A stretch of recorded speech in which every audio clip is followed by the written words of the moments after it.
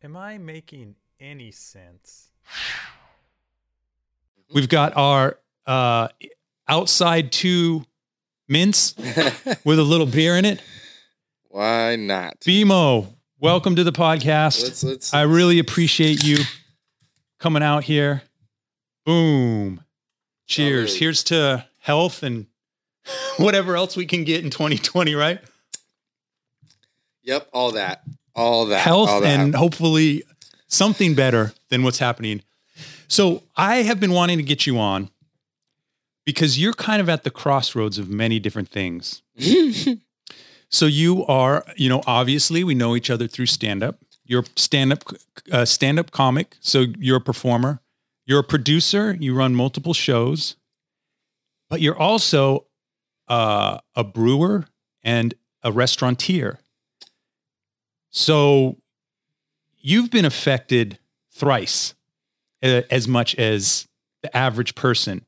And I've always said this. I feel like comedy is kind of like, I call it it's the propaganda wing of the alcohol industrial complex, meaning you don't really sell comedy without alcohol.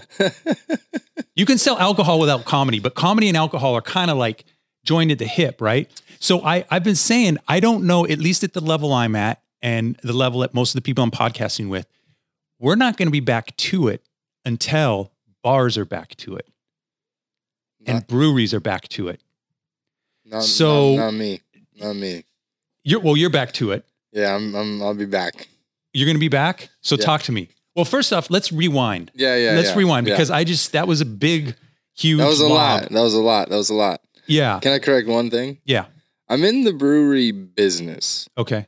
I don't brew myself. True. But you know what? It's funny. I'd only make the distinction because I get introduced as a brewer. Like no one really knows what I do in the brewery business, and that's a pretty good assessment. I don't really know what I do either. In the brewery business, I just kind of contribute, and I guess more on the restaurateur side, like help running the brewery. Yeah. And a little putting bit butts in seats.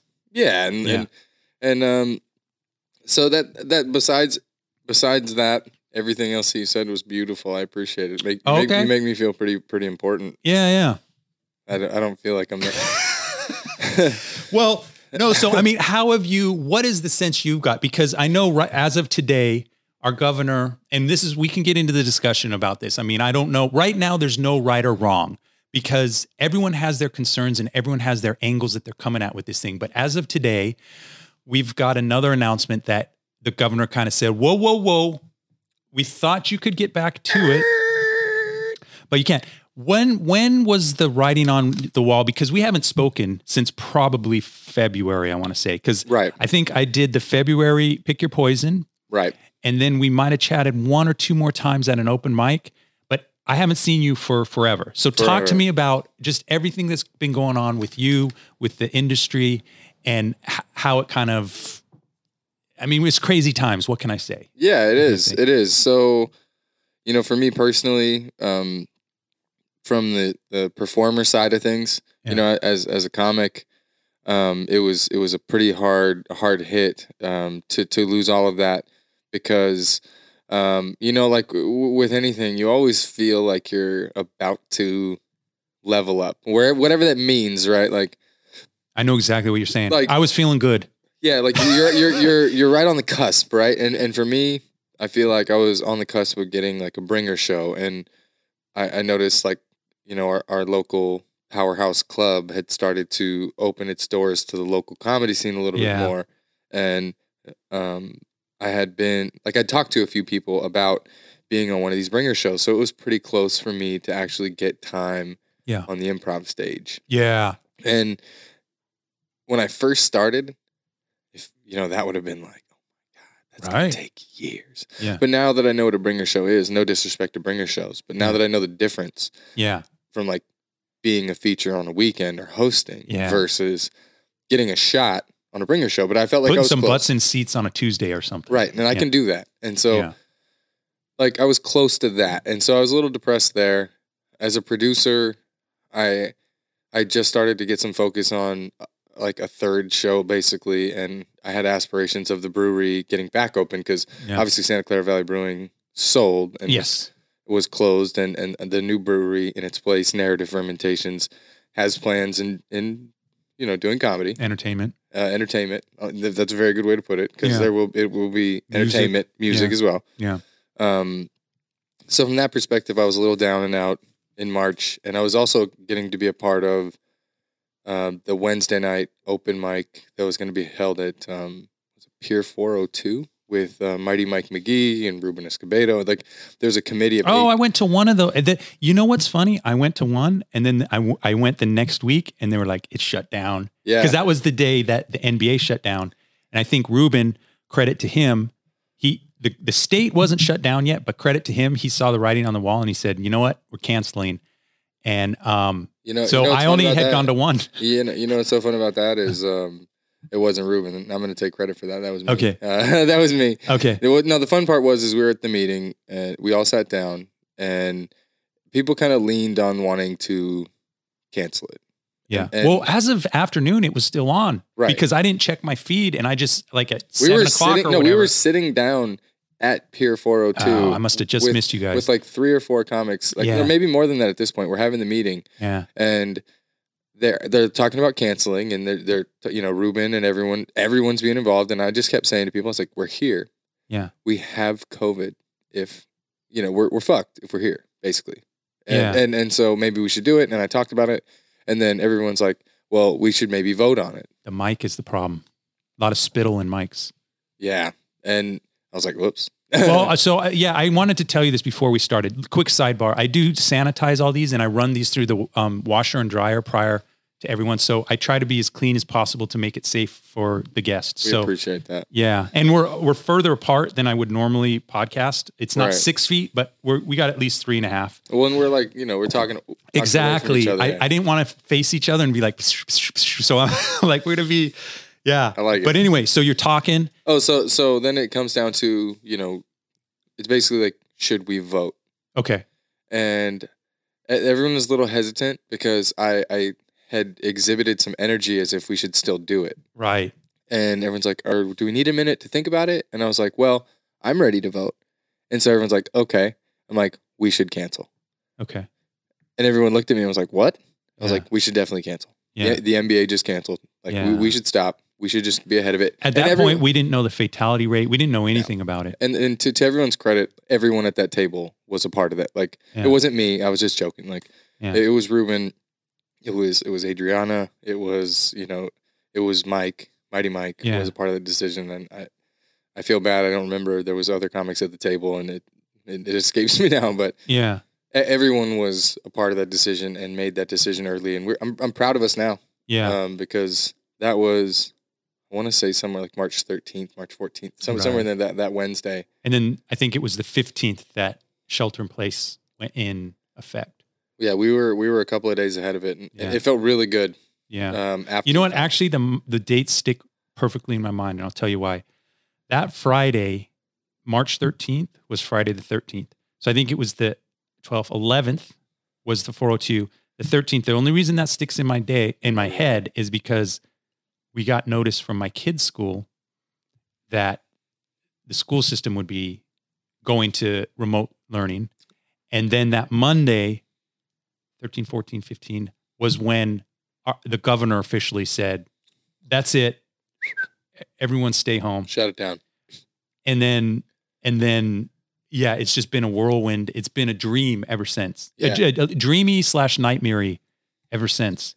Yeah, I the things that I've done in this time frame, it feels like it's been a year.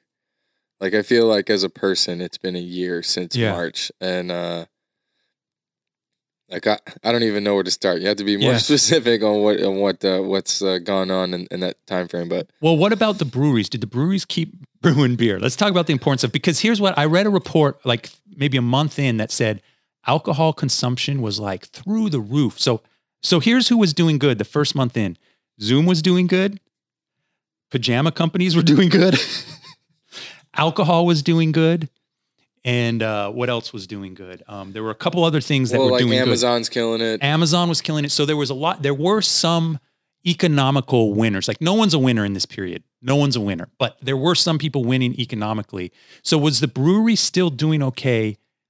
Or did they have to get shut down and not make beer anymore? So this is it was kind of, I don't want to say good timing, but for narrative fermentations, like what Santa Clara Valley Brewing has become, that was like a transition time already. Yeah.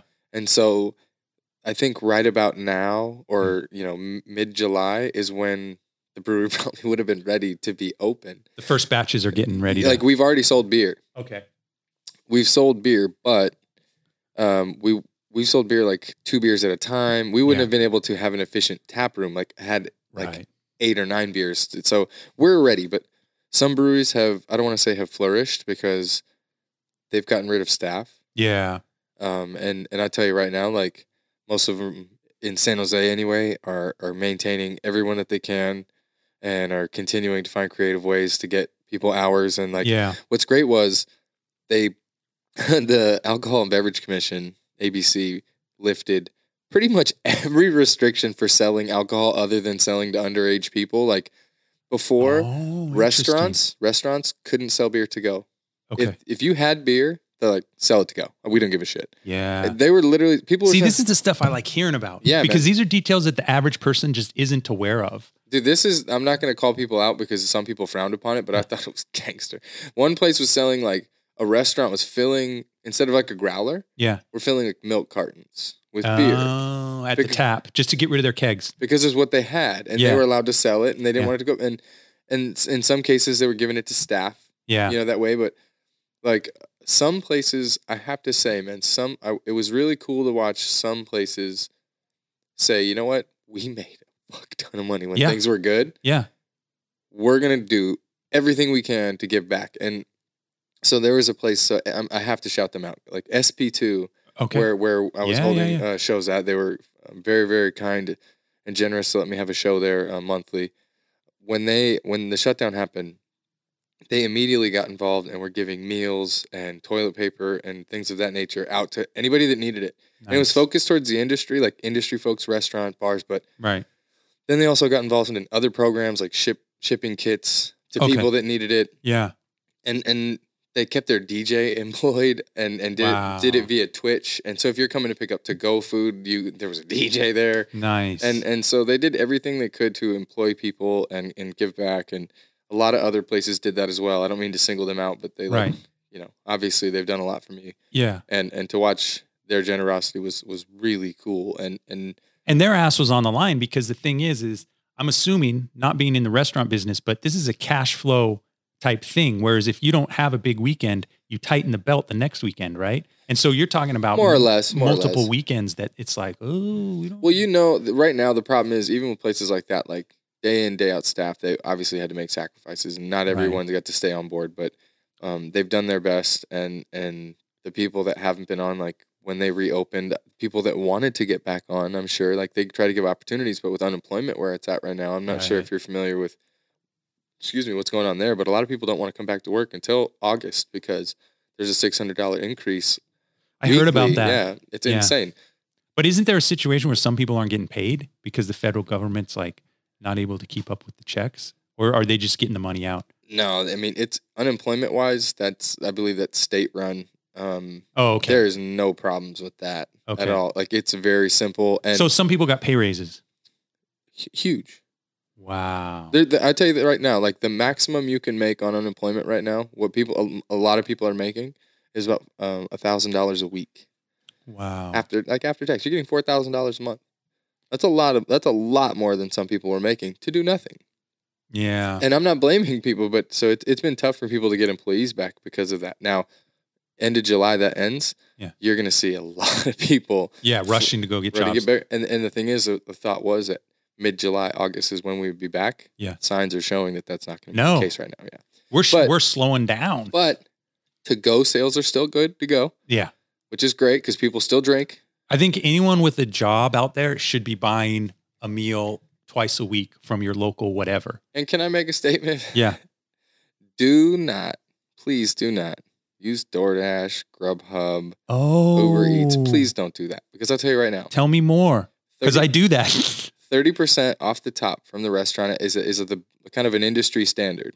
Oh, Right? Then all those fees that you see, those aren't necessarily going to the drivers. So the drivers aren't really getting these huge chunks. Like, they're getting screwed. Probably. restaurants do not make money on this. So right now, especially, sorry to say it, I'm lazy too sometimes, but get your ass out. Okay. Get in your car I'll and do go that. straight to it. Delete those apps. And the other thing, I've heard mixed things about this industry-wise, but right now it's the evil we know. Yelp, all those places you've had great experiences at, Yeah. all the comedy places you've gone to, all the bars, restaurants, club, Right. whatever it was, go Yelp them and give them 5 stars that you should Okay. have given them before. This is how we can keep these places like afloat. Right. And I'm not a big fan of some of these, No, me neither. but like I said, it's the evil we know right now. Yeah. And people use it, and until it's defunct or until we come like, I'm sorry, it's not the movement we're gonna make right now. No, you know, of all not things. you know, Take down Yelp. you know, like that's not important. But Although I'm loving this boycott of Facebook. Oh my God. This is. I can't believe you said that I can't believe you said the F word on your pod. Is it too controversial? Too hot? All I want to say That's is. a part of the boycott. Don't even mention it. Okay. No, I'm just kidding. I'm just kidding. No, kidding. you know what? Yeah, You're right. yeah. You're right. Because I said this back in 2016. There was an individual running and he kept getting pressed because of the stupid shit he said. And now he runs the country, and I hate saying his name. I've never said his name actually I've said it in my act, but I try not to say his name because it's like, it's an energy field. And that energy field runs on positive, negative. You know what I compare it to? You know, can I make like a less, you know, I'm not trying to air it away from political things, but I have a less political comparison because my fiance and I talk about this all the time. One of the things that people always perceive us like, you guys are so happy, you're the best couple. And I'm like, and so if they ever hear about any kind of like normal couple strife, I mean, we're together 10 plus years. We have normal 10-year couple stuff. Yeah. They're like, wow, you know, every time I talk to you, it's great. And I was like, because when somebody casually asks me, how are you and Christine? You're asking me, you know, 10,000 feet. We're always great, 10,000 feet. Yeah. When you ask me, how are you and Christine? There's weeds in there, right? though. Yeah. But if you ask me how I'm doing with Christine, and I say, oh, there's problems. I'm seeding this energy in the universe. Yeah. That there's cracks, and that somehow deep down, that maybe I want it to be. Like, why are you putting the energy out there? Yeah. If you ask me what doing, the energy I'm putting out there, it's great. Because it is. It is. Like, I don't care what fight we're in. I don't care what we're struggling. We're in this together. We're engaged. You know, I'm not, but I don't have to put that energy out there. So don't. Yeah. You know, like when people, we're great. That's actually the way to do it. And even though this podcast only has 2 listeners, I will follow the tack that you just recommended, and I won't bring that up, even though I read that article and I was like, yay. Right. But you're right. It's something that if we all just decided to interact, I actually did a solo podcast about this, but if we all decided to go back to face-to-face conversation, ideally, phone call second, ideally, and text third. Sure. Watch the world change in 6 months' time. Yeah. Watch the world change. Yeah. Because it takes a different level of, the feed is a whole nother psychology than me and you sitting down and having a conversation. Absolutely. So even a text can be very terse and short and just like flip, flip, flip. But you go, I'm having a personal thing that the world isn't watching right now. And so I'm more comfortable to say what I need to say, not what I want to say or what I think will be hot for other people. It's what I need to say to this individual. A text, not the best. It'll work. A phone call conversation, you're damn near in a face-to-face conversation. Right. Because you hear the inflections, you hear the whatever. Yeah. So I know it's a pipe dream because it's like you said, it's what we have right now. And what we have right now will just need to somehow be designed or engineered in a way that makes interaction healthy again. So hold on, I'm sorry to cut you off. Can I ask you something? Yeah. I'm going to put you on the spot a little bit. Yeah. What are you doing to make that universe happen? Well, I've said. Well, besides this, obviously, besides this. literally what we're doing right now, What are you doing anything in your personal life to affect that change? So here's the thing. I've never bit on the feed, and I'll just say the feed because there's dozens of different, I've never bit on the feed. I throw stuff on the feed, but it's usually something like this. Like, hey, I recorded this podcast with my buddy or whatever. And so I put that out there. But the people who I enjoy having conversations with and the people that I'm really concerned about, I'm usually hitting them up through text, through Skype, or that other chat message that I don't want to bring up. We communicate digitally. We communicate in many different ways. Text, video, But that's right. Yeah. So I try to do that. And then, I don't have a big social circle outside of my family. So this is awesome. That's awesome. I think it is. It's so pure.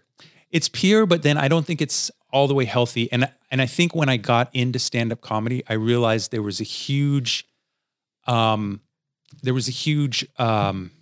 piece of the puzzle missing from my life, which is another reason I jumped into podcasting, because I realized, it feels good to be hanging out with people, shooting the shit, and talking about whatever, And so what I will say is, once I kicked off I used to have social circles very similar to this stand-up comedy up until I would say 21, 22, when I started working a lot.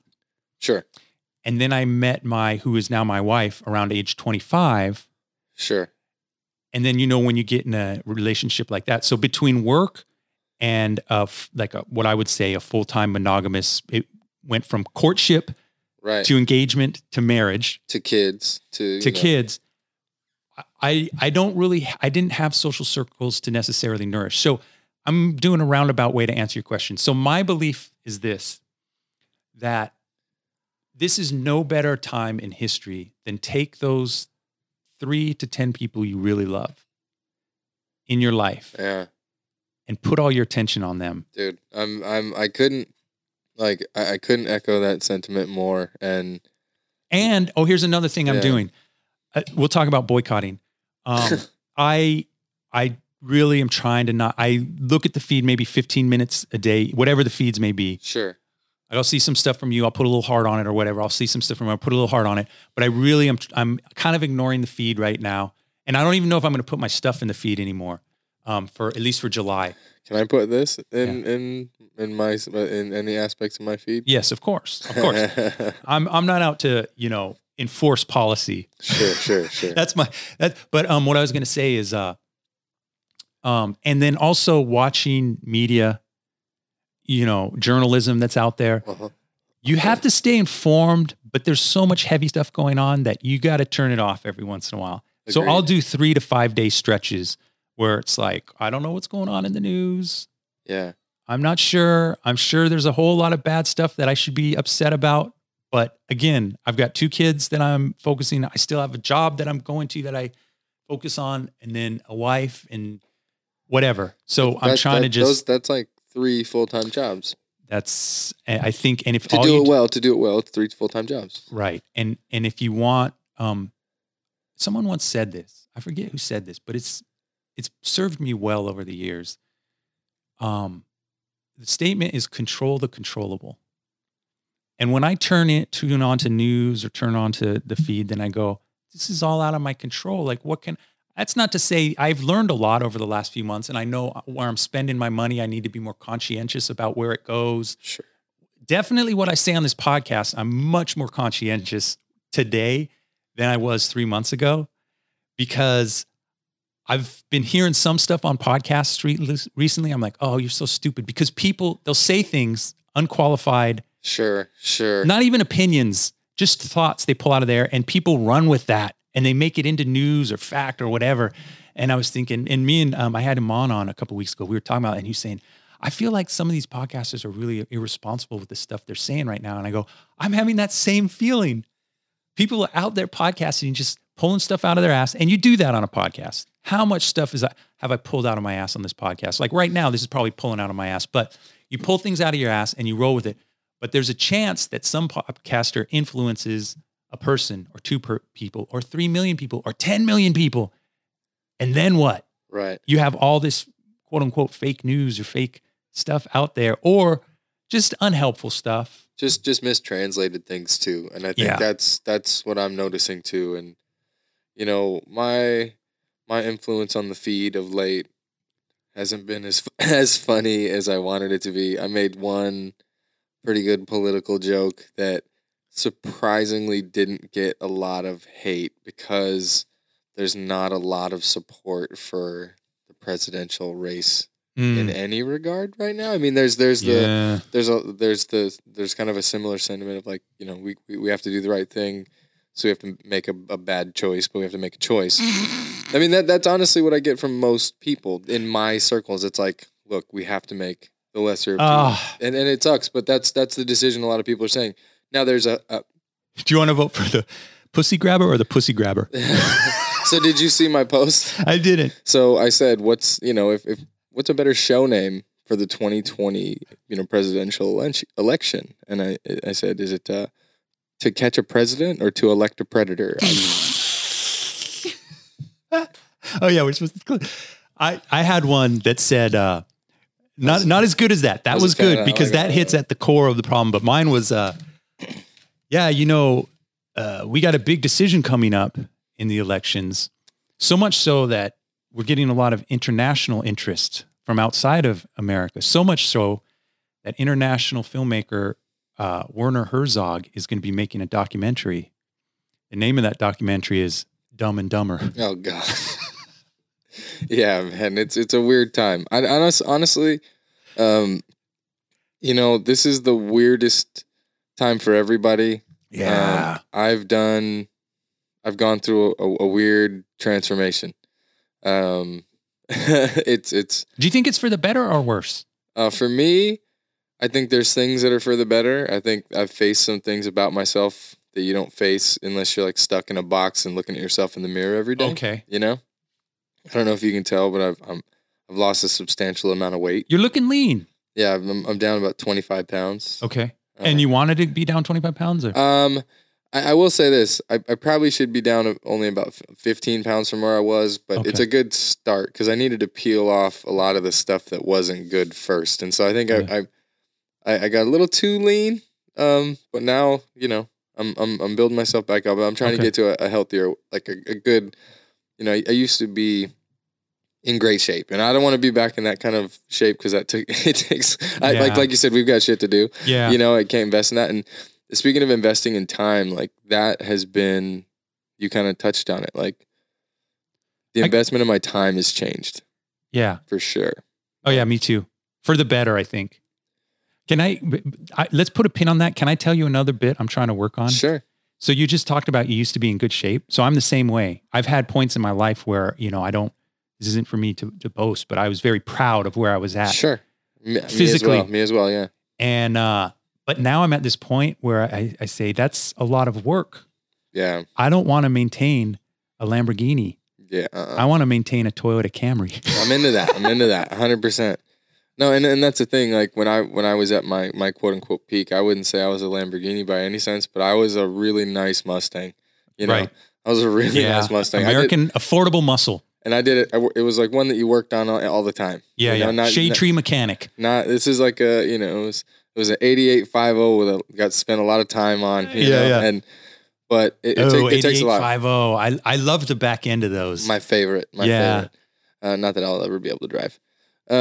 So yeah, man. I mean, things are really different. I heard something recently, actually, that kind of like hammered home some things that I like. What I realized, like what I want to do. Did you watch the Rogan Elon Musk? Dude drove me, but I only watched a few clips of it. But that's what I'm talking about. That podcast. I'm sure there were good tidbits. So give me if it was positive that you talked about. There's one positive thing I want to share. Okay, give it to me. It was just a frame of thinking. So.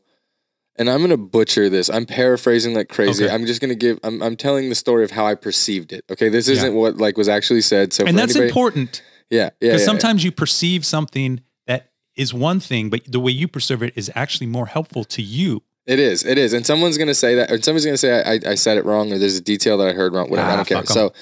So what he basically was saying is, Rogan, I think, brought up the thing like, you know, where are you going to build this like Tony Stark mansion, right? Because you're the Tony Stark of the era, right? Like you're this crazy guy, like charismatic. He's got like a pop star girlfriend with his name was his kid thing, something you can't even write. Like he's just so weird. Yeah. Right. So he's talking about this mansion. His like fifth wife, by the way. Right. Yeah. So he's talking to him about like, did you want to build this house? And he's like, look, if I wanted to build this house and make this epic house, I would do it in his voice. I can't do it. I'm not going to butcher it.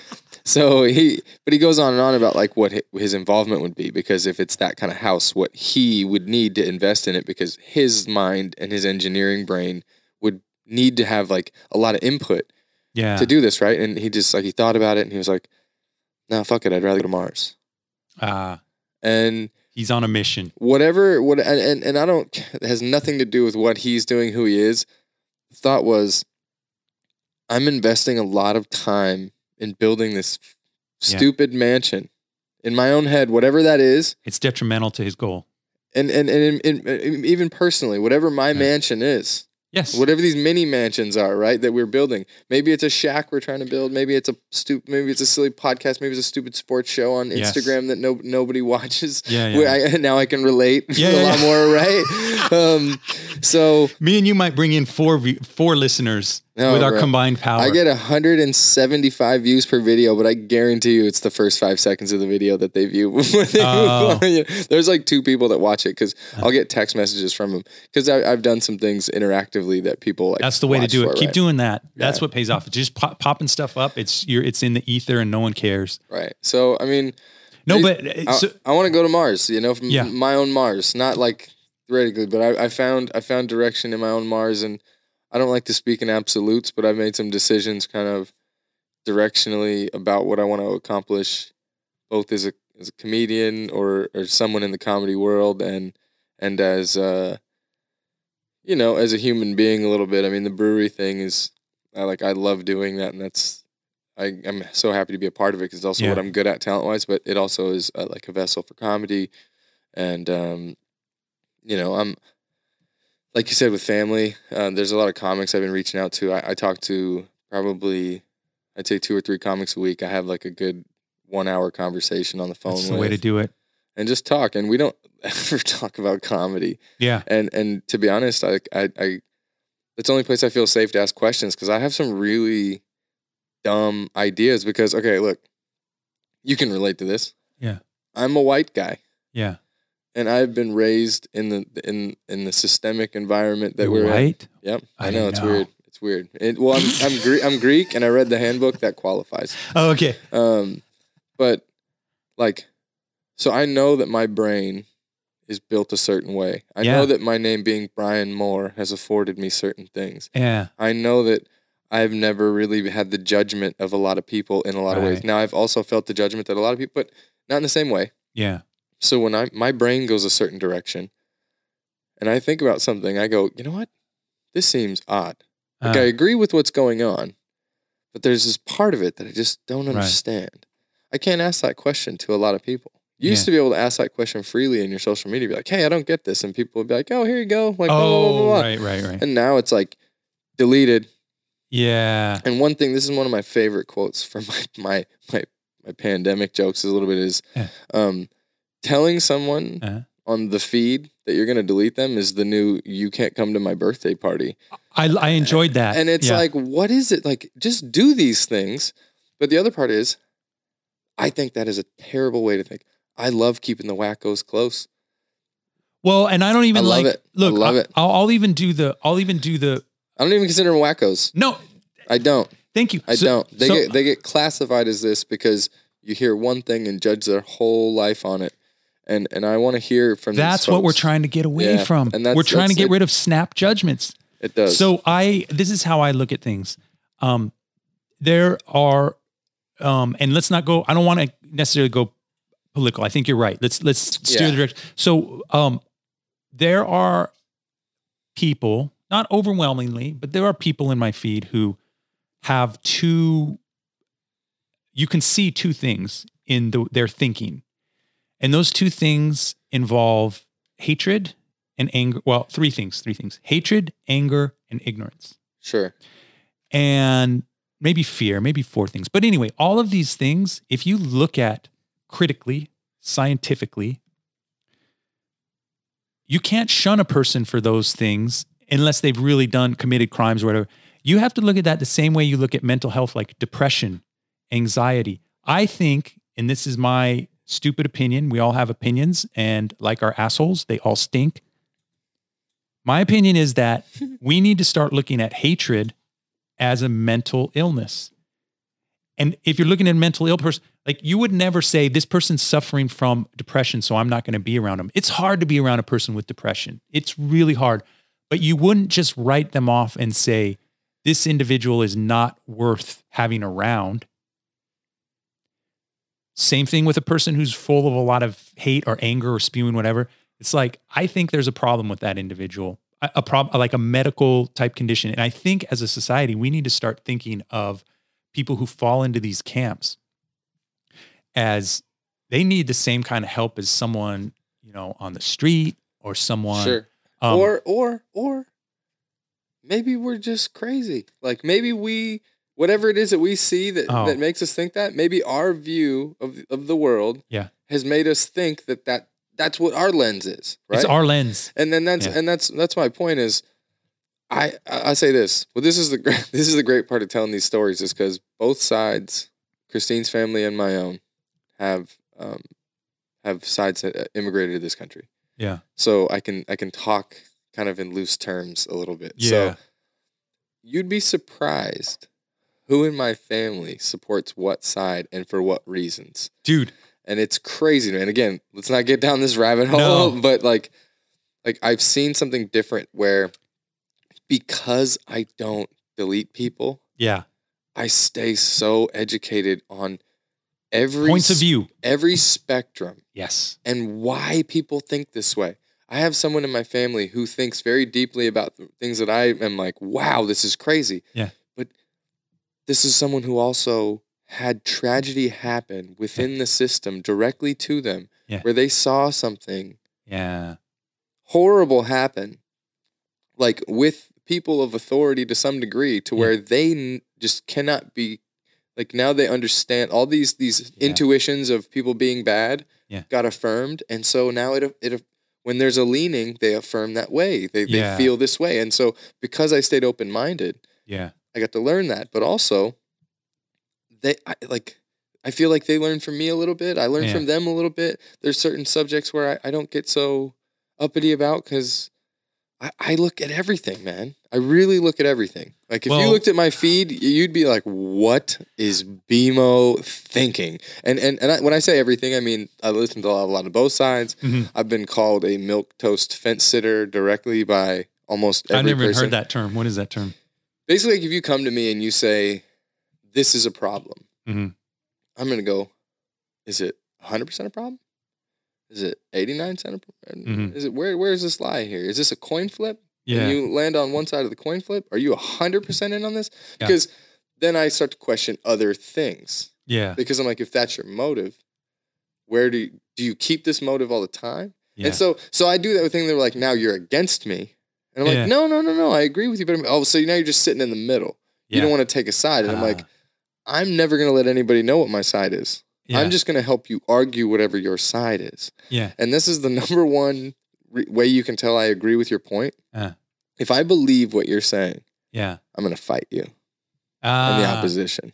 Yeah. Hardcore. I think me and you've had these discussions. Absolutely. Before. Yeah. If I believe in what you're saying, but I think your argument is weak, I'm going to attack that argument. And people go, "You're against me." I'm like, "No, I'm not. I'm trying to help you. So when you go out in the universe, we look better as a team." Well, can I also say this? And I'm about to get really let's do it. Let's do it. So we can't. I don't want to put any of our personal identifiable information out there. But me and you have a very similar birth date. Sure. And if you were to fall, okay, well, fuck it. Right. No. I'll throw it out there. Libras tend to just go, "Oh yeah, I see your side of." It happens to me in every debate where I'll be like, this is what I feel. And then someone will start talking and go, "You make a good point." I also like to fight. I also like to fight. Like me I too. like to it's fight. contrarian. And, so if someone comes at you and you go, "That makes too much sense," then you start going, no, and you go the other way just because it's kind of fun sometimes. Well, and for me too, I always learn more when I do that. So like on a simpler, more like trivial way, like in doing some of my sports stuff at btv.ca on Instagram. At BTV. Yeah. I might gain a follower. I'm on my road to 40 followers, baby. Nice. But no, like I have these debates and the subject will come up. Like, what side are you on? And I'm like, I don't care. Which side do you want to do? Yeah. And be like, what? And I'm like, I don't care. That's very lawyerly. That's how lawyers train. But it's just a good exercise because then what I do is I find holes in my own arguments and I go, oh, well, I don't want to talk about that if I'm going to argue. But it's also what makes. I think it's called something with Socrates method or the Socratic method or something. Something. It's rooted in philosophy to have to be forced to argue, to take a point and argue point and counterpoint. You know who did it for me?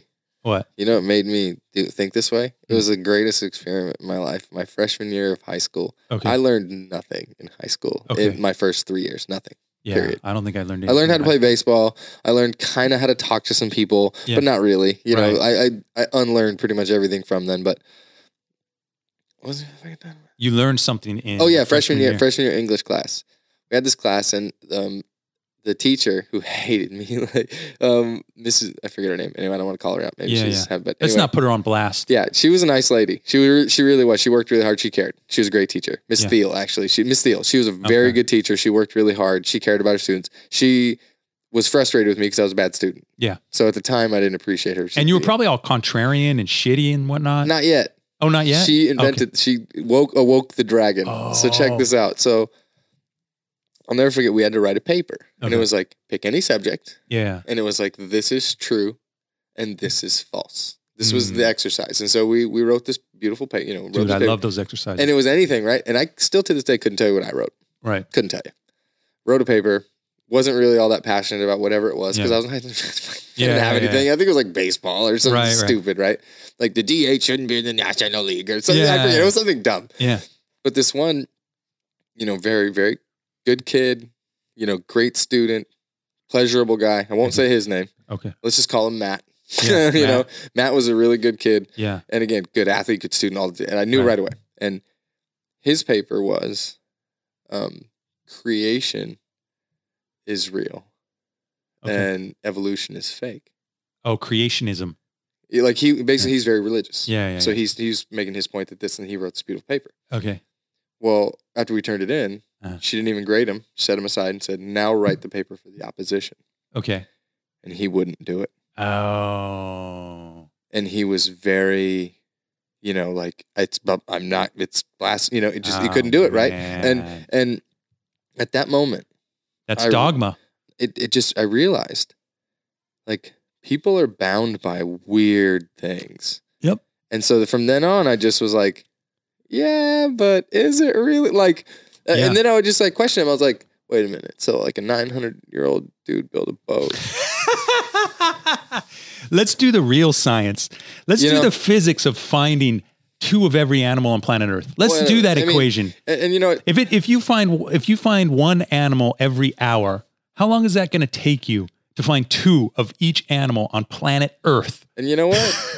You know what's crazy is like I've been agnostic atheist. I've like had I've had feelings from above, so to speak. I don't know what I am. I don't classify in any way, but I got a lot more respect as I get older for certain parts of religion because I see them use it for community and moral standards. And just like anything else, there's people that utilize things poorly. Like the feed can be used so well as a communication tool and as like an outlet for things and a way to advertise things with your friends, but other people use the feed for other things that kind of corrupt it. I think the same for that universe. I think it can be used a lot more probably, but the people that don't really muddy the waters. Yeah. I'm going to come out with another bullshit opinion on a podcast, and I'm going to talk about Matt. So here's what I'm going to say when it comes to that. We could use words, whatever. We could use tradition. By the way, I'm not taking my pants off. Okay. Well, no, I mean, this is a pants-free zone, so whatever you want to do. I don't judge.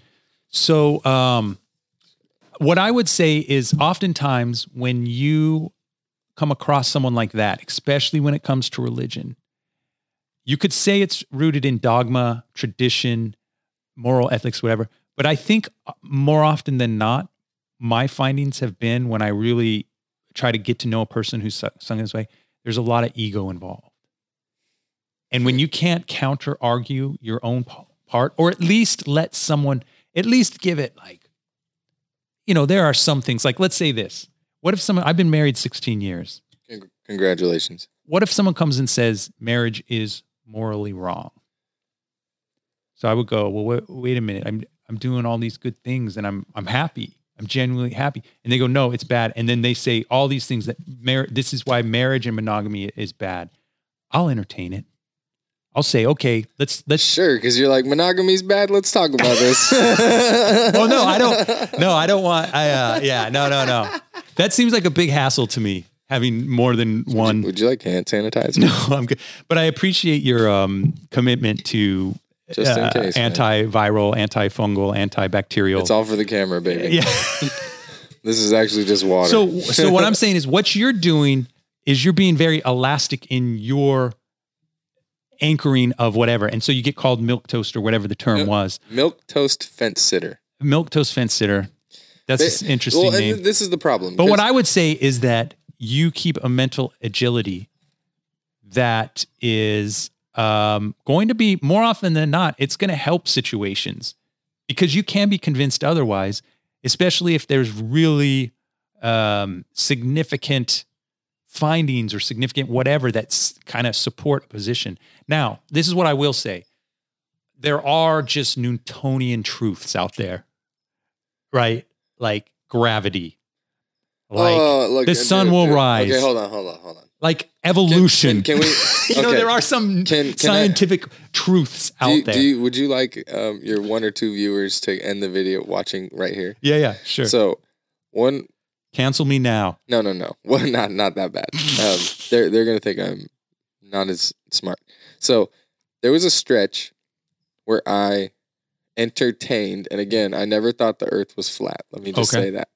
But I was like, what is going on? Because there was more and more people talking about it, and I was noticing there's like stuff in YouTube, and I'm like, what is this? No, there's basketball players saying this. Oh, like it just didn't make any sense. I'm like, so I was intrigued. You went down the rabbit hole. So what it got to is there's this one video, history. I'm not gonna enter, but I watched it and it was like, okay, wait a minute. I just need some answers for certain things. This is gonna fool some people. Yeah. And it also made me realize how little I knew the math of things. Yes. Or how little I knew enough to argue. And basically what you see with that, that community is I come in with like Terminator 2 level weaponry on me of information on how to debunk, the Earth being round. And you're like, bro, I don't got time for this, and then I'm like, let me argue with you about it. And you don't know. And I've saw 14 miles. Right?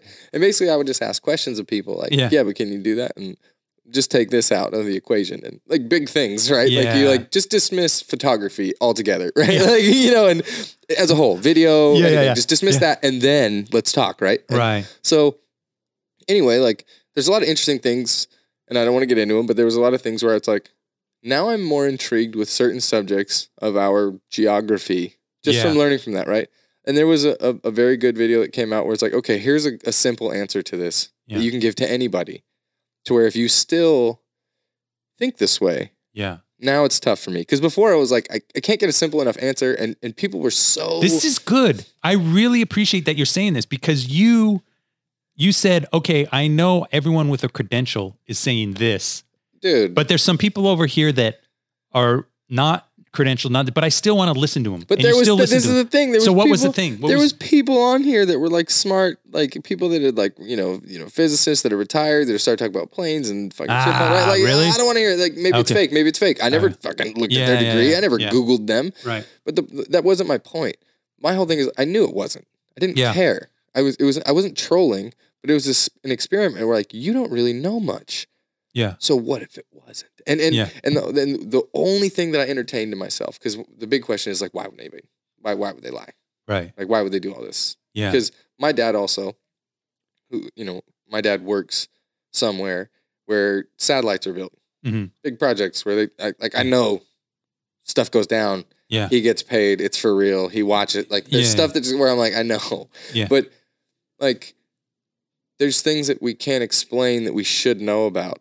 There's certain anomalies that we should talk about. There's certain areas where it's like, why don't we know anything about that yet we live here? You know, like that's so weird. Like, so that brought up things, but what it showed me is people are very, very mean at one word. If I said flat earth, the look, because it was like, because they knew deep down it was bullshit. Yeah. But they couldn't even entertain a discussion.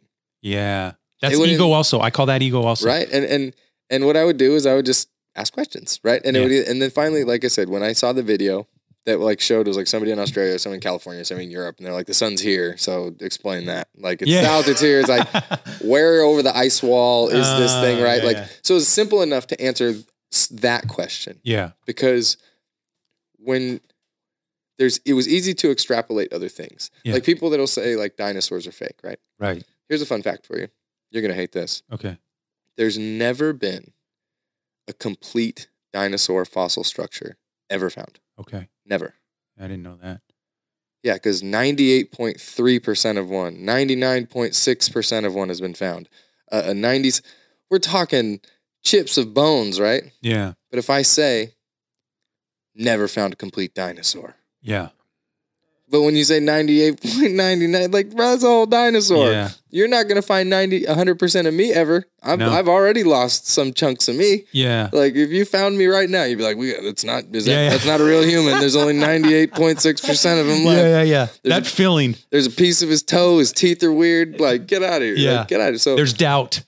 But it was, I love the social experiment of it because how I feel about certain things. Some of it I think is pretty, normal, whatever. There's certain things where I'm like, I think it's kind of weird. I don't want to talk about that. Yeah. And like, it's more or less like, I got to find out what's wrong with me first to like figure out. So you always look inward before you look outward. Is that what I'm hearing? Because I'm the same way. I fall into analysis paralysis all the time where I'm looking inward. So here's how bad it is for me. So I've fallen into, so in the 90s, I would say I was a conspiracy theory buff. I would say if podcasting is what it is today in the 90s, 100%, I would have had a conspiracy podcast. 100%. I love it. And I was into it. I was into aliens. I was into Bigfoot. No one was talking about flat. Hold on. Bigfoot dump. But look, there's aliens, bro. The people that were alien conspiracy, they were right. They were? They've already said they've got UFOs. The government is announcing they've got. There's been some weird stuff lately, hasn't there? The stuff, I don't know if Bob Lazar's, but man, those guys are right. Yeah. Those are tinfoil hat, cuckoo nest crazies back then. Yeah. And now, whether it's, I don't know, maybe they're feeding us up. Now aliens are more taboo. The government. Well, not aliens, but the UFOs are what's showing up on radars, right? Here we go. And today is the first episode of the Matthew and BMO conspiracy. All I'm saying is. What are you saying? Tell me all you're saying, every single thing. My point being is like why I like the people want to know, BMO. Why I like to listen to some of this stuff. Now it gets out of hand. It gets out of hand. But the thing is, like, I listen, so I know that it's out of hand.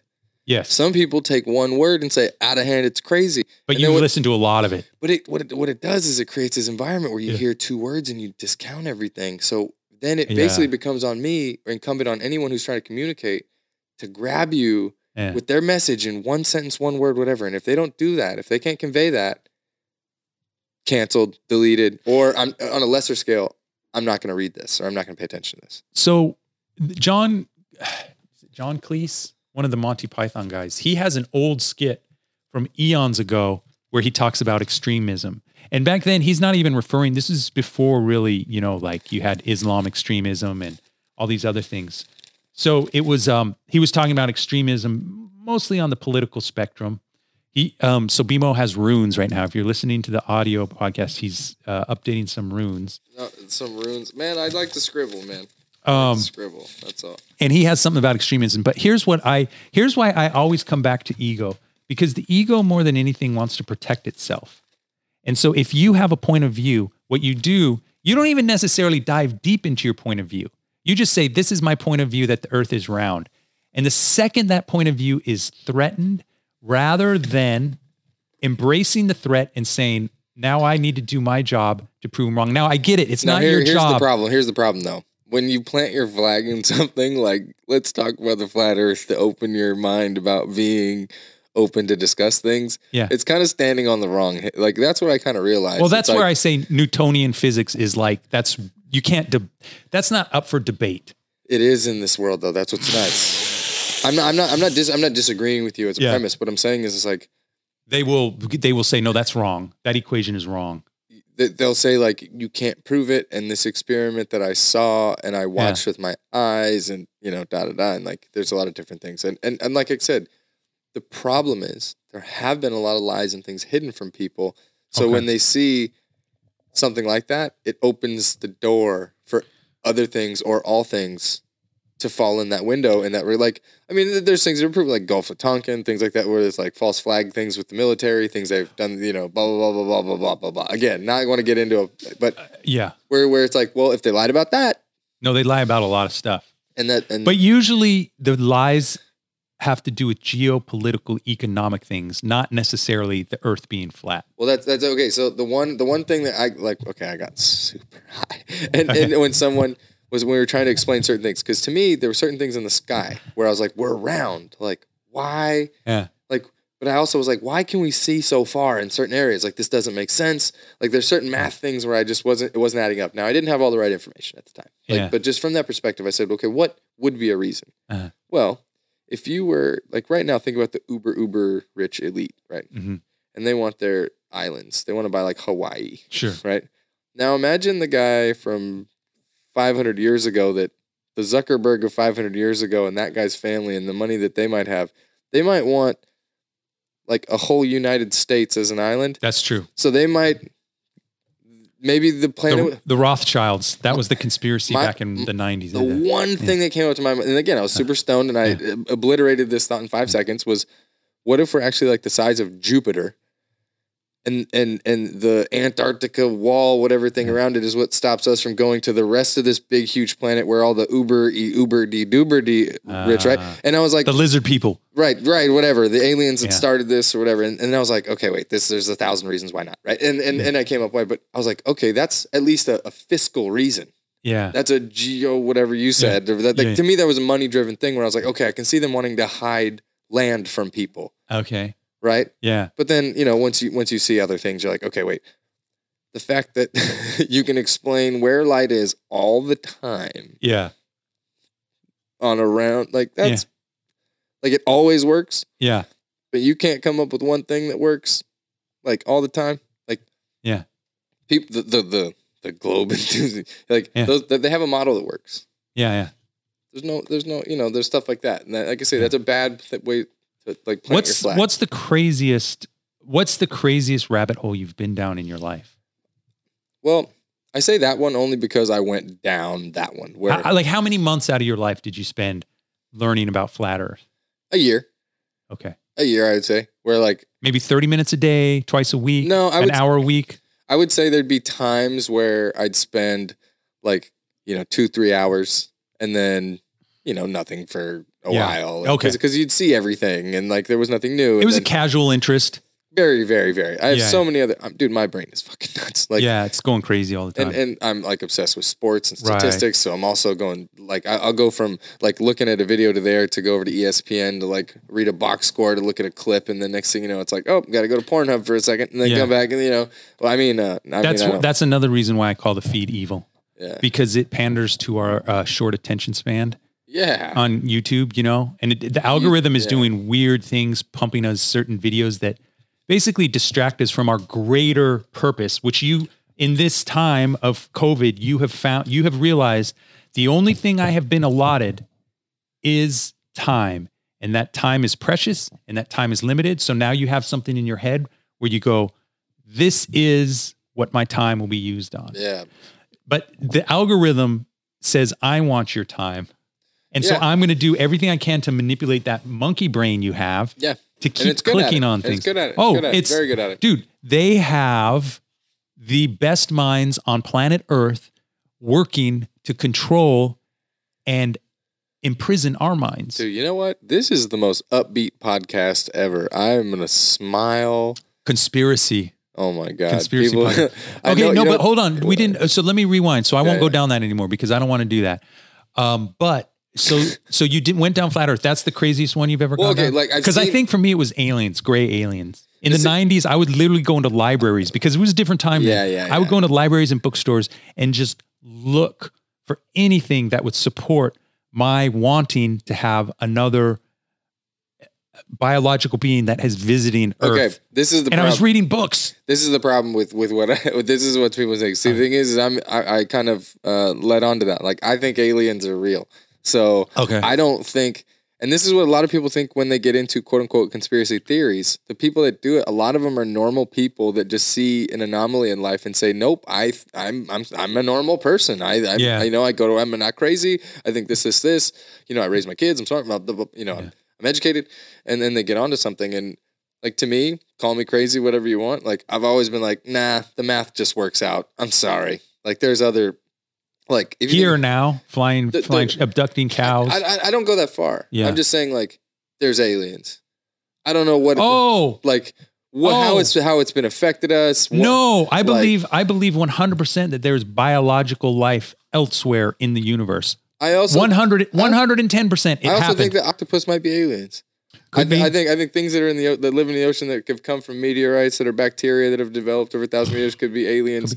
So, have you ever stopped? Maybe we're those aliens. Maybe we're bacteria that came from meteorites, and that's why it's been blah blah blah blah. I don't fucking know. Have you ever stopped to study mushrooms and fungus? Absolutely, dude. Paul Stamets, dude. Get out of here, dude. That guy's a straight genius. Alien, and that's the first life on the planet. Oh yeah, was funguses. Yeah, the first life that actually quote unquote terraformed planet Earth were mushrooms, small and large, but they would get big, like monolithic mushrooms as big as this house. Sure, that helped treat the soil to make it receptive to other kind of life. So that's weird. Yeah, that's a weird one. So it's like, what's your philosophy on an alien? Like, where do you land on what qualifies? Like, do I think it's like Men in Black where if I could, I don't believe that. Like, I don't believe gray alien. I don't. I don't think like politicians or aliens. Lizard people. I don't get that far, but I'm also like, look at an octopus, man. Yeah, it's freaky and it's smart. But it also dies really quick. So there's something about the environment. Interesting. They don't live long. Like, once they have kids, they protect it, and they starve to death while protecting the kids. Damn, that's so they gangster. don't like get to learn from them. They don't get any like, everything is instinctual, genetically passed on. They don't. Yeah. So these guys can get themselves out of any puzzle, box, maze, whatever. They're so smart with no nurturing, no nurturing, all nature, and no brain like ours, right? They're just one like big 8 brains. 8 brains, or they're like arms, or their brains out. It's like a nervous system or something, right? Yeah, it's insane. But like, just their ability to solve problems, like, but their environment doesn't quite fit. Like, they die off so quick. Like, something's not, like, the ocean is where they can survive here. Yeah. But I feel like if the environment was different, those motherfuckers they'd be making microchips or something. Those things are way too smart. When you think about the fact that, like, think about what you learned from your parents or your mentors or whatever. Yeah. Now imagine you just were born. And you just knew it. And then you watched your mom die. Yeah. Or saw like something that looked like you dead. You don't even know if it's your mom yet because you're fucking a baby. Right. And then you go on and do your thing, and you like find another one like you, and you just kind of figure out that you can have sex. Like, it's all programmed. I mean, it's all programmed. Think about that. It's the same with the jellyfish too. They're not smart. They don't problem solve, but they basically have no brain. They're just a bunch of cells linked together, and then somehow they know how to live. But what if it's just underdeveloped because of the environment they're in? They're alien-like bacteria that haven't developed into something yet, or because I'll buy into that. You know, like that. That's my point. Is like, we have no idea. Like, there's pyramids underwater, yet civilization didn't exist. Oh, like, you know what I mean? Like, what have you ever gone? Is that an alien, or is it where have you just hold on around? Have you ever gone down the? The people that I told I was on this podcast are gonna be so mad at me. Really? What did you want to talk about? No, just because they're like, oh my God, you're still talking about this. We'll get to the stuff. Are we like up on time? There is stuff. Doesn't matter, dude. We can keep talking. Okay, hold on. Did you ever read? I'm forgetting the book now. Something of the Gods. I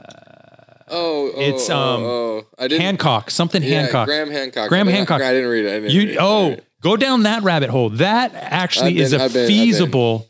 That's a very feasible. He writes, his writing is a little heavy. It takes you a long time. For me, it takes a long time to read through his stuff.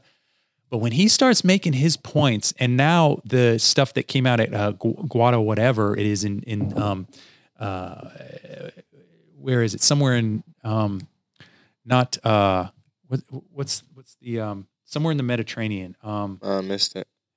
Anyway, there's more and more stuff coming up supporting his thesis, his hypothesis that says that actually there was an advanced civilization prior to 10,000 BC. Yeah. And there was a cataclysmic event. He thinks it was asteroid around 11,000 BC that basically knocked a civilization that was either as advanced or more advanced than us, and that they were the ones who built the pyramids. They were the ones who built the Sphinx. Right. They were the ones who built all these things that we always thought, oh, they built it 4,000 BC, 5,000. He's saying, no. That was like maybe 20 BC, 20,000 Somebody BC. showed up, like the people that we know, they showed up and were like, oh, new house. We're taking over the pyramids. Like, yes. Yeah, no. There's a fun and stat. he has some pretty compelling stuff that is now starting to be validated by a lot of different I've listened geologists. to everything that he said. Like I've every podcast. So I haven't read his books. He's compelling. He is. He's compelling. And it makes sense because here's something that back in my conspiracy days, back in the 90s, this always threw me for a loop. If you believe in evolution, which I do, and if you believe in the progression of biological species, our mind is the same mind for the last like 250,000 years. Now follow me on this, Bimo. 250,000. We have the same brain that invented cell phones, podcasting, moon launches. We're now doing rocket ships that we're going to send to Mars. In the last 100 years, we've been able to change our world to the point that if I was born in 1880 and then transported somehow miraculously to today, they'd be like, holy fuck, this dude's talking into what looks like a fucking squash or something into this blinking lights. I've never seen. They would freak out and end up in a mental asylum because they'd be like, this is not possible. Sure. That's 100 years. Our brain is what it is for 250,000 years. There had to be some crazy shit going on at some point in our evolutionary. You can't tell me we were using sticks and fucking spears for 250,000 years when in 100 years. No, and the problem is, this is one, I got a couple of fun theories about stuff. So let's do that, and then let's like pivot to something. Okay, we'll pivot to something. We'll pivot to sports or something like that. No, we got so much more fun to talk about. No, so one of the fun like kind of things I used to like go down is because just the Bible just freaked this like so it's so weird to me, right? And with more and more coming out about like DMT.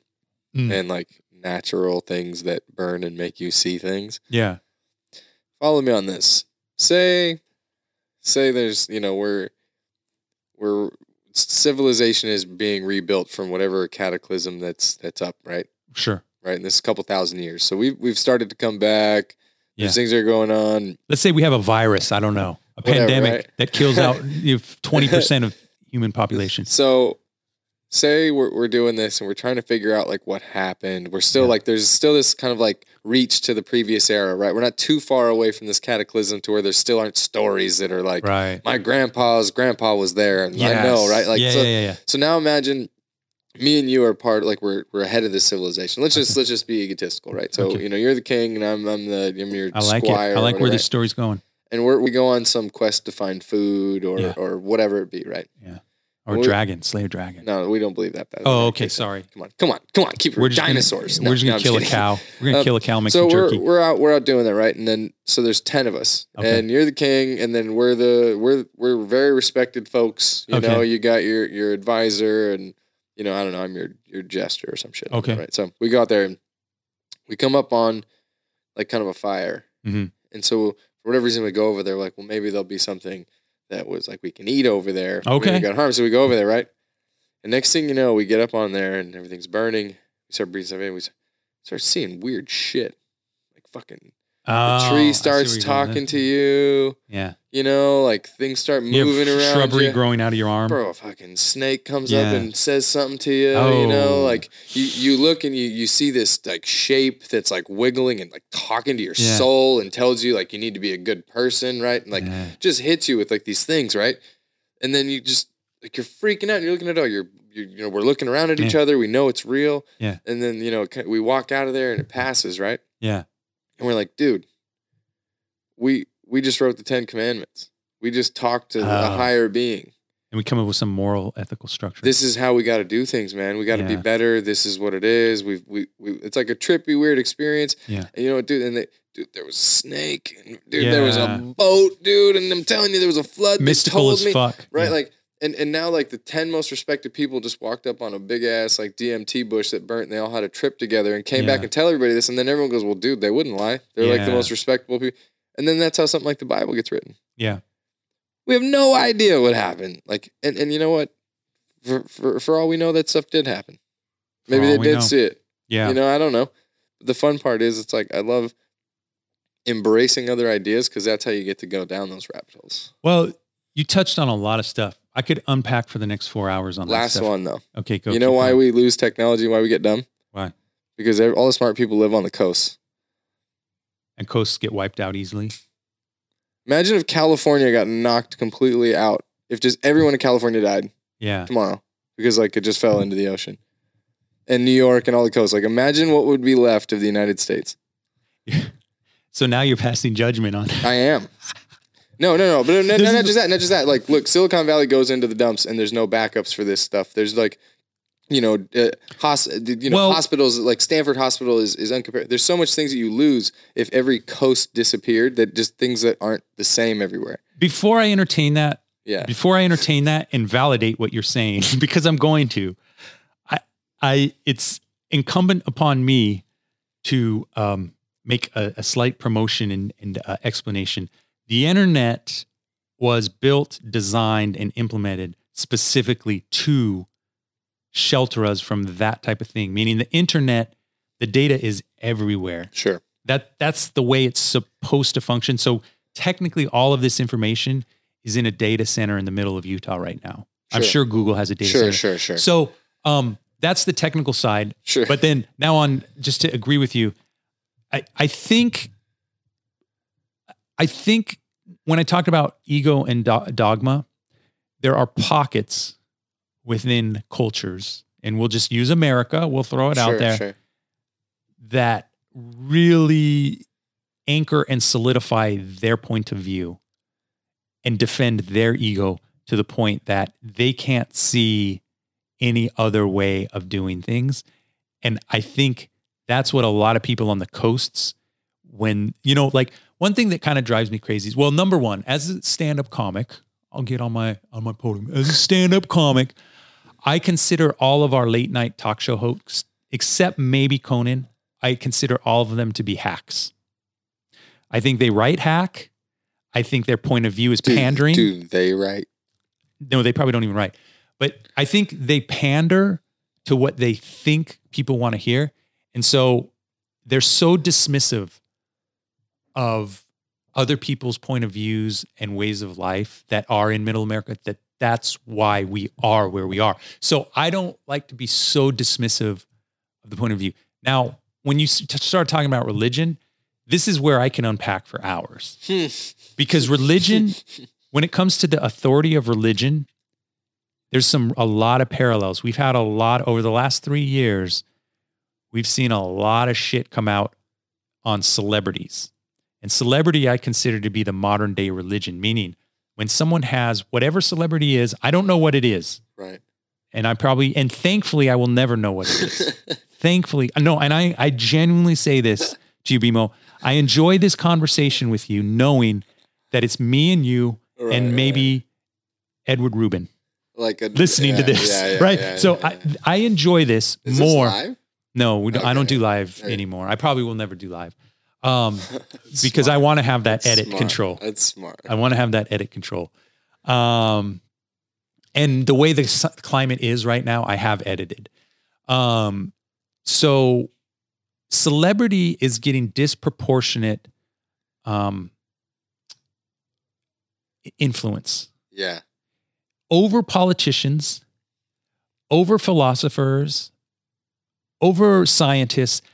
For some reason, if you're a person who can get on stage and make 10,000 people laugh, for some reason, your opinion is worth more than a guy who spent the last 20 years of his life studying a subject and dissecting it. And dude, it's not about what you say. It's not about who you know. It's never that simple, man. It's never. I mean, we run a popularity contest to see who should run the country. Yeah. Like, what do you think? That's dark. It is. You want to go to dark places. That's dark. But I'm just saying that's what it is. It's who can make their ideas the most popular. It's not like a qualification. There's not like a test. There's not like, and I'm not saying there should be. I'm not saying there should be. Don't get me wrong. I am just now dipping into this stuff because of everything that's going on. I'm trying to be more educated. Like I am the. It's hard, right? Well, I was like the willfully ignorant. Like I just stayed out of it because, because you could.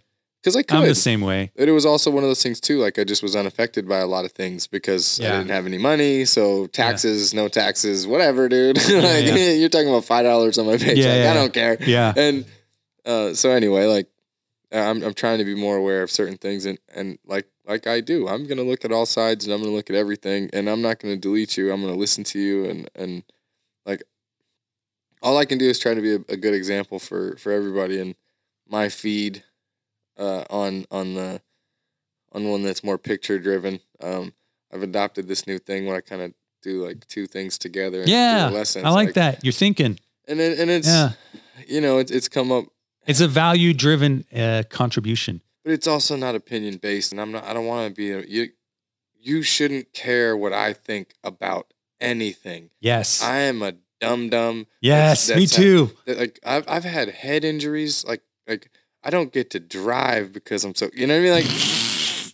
Like, do you want to go into that story or no? Not really. Okay. All right. We'll leave that for another day. Like, there's a lot going on where don't listen to me. Don't listen to me. I'm like, hey, oh, wait, hold on. Uh-oh. I think I just got a new subtitle for the podcast. Don't listen to me. Am I making sense? Don't listen to me with Matthew McCarran. You gotta do it like you have to make an audio intro. That should where be your it's like, podcast. Don't listen to me. Don't listen to me. That could be your catchphrase on your sports show. Don't listen to me. You know what? I think we just might have come up with a catchphrase for any of my shows on btv.ca on Instagram. No, man. I mean, I think this one of the things. I don't know about you, man, but you seem like you got it together pretty much. Like, you don't seem to be too crazy. One of my favorite posts I put. No, I'm fucking nuts, BMO. Did you see my mental health thing where it's like give it to me? As and this one really, I probably saw it, but I don't remember the details. This one really rings true, and I want to talk about mental health before we get out of here for sure. Okay. I'm not rushing you out. If you want to keep talking, I'm here, man. Okay. I'm here.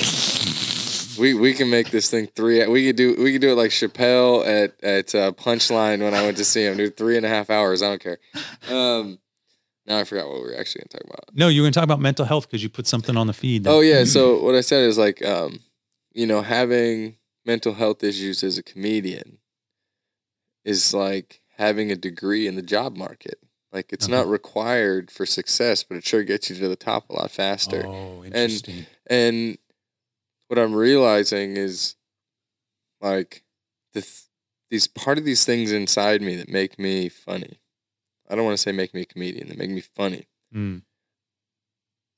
So far, all of that has been derived from some version of my mental health issues. Whether it be insecurity, like anybody that does small dick jokes, there's underlying insecurity there. There's like, well, let me just say my penis is small to everybody so that like there's this weird like, and I just really got behind like what comedy was for me, and it was like this. It was like a therapy session in a weird way. I hear that over and over again, and it was, and when I didn't have that anymore, it started to like peel back the onion a little bit mentally on what it was. Oh, you didn't have an outlet.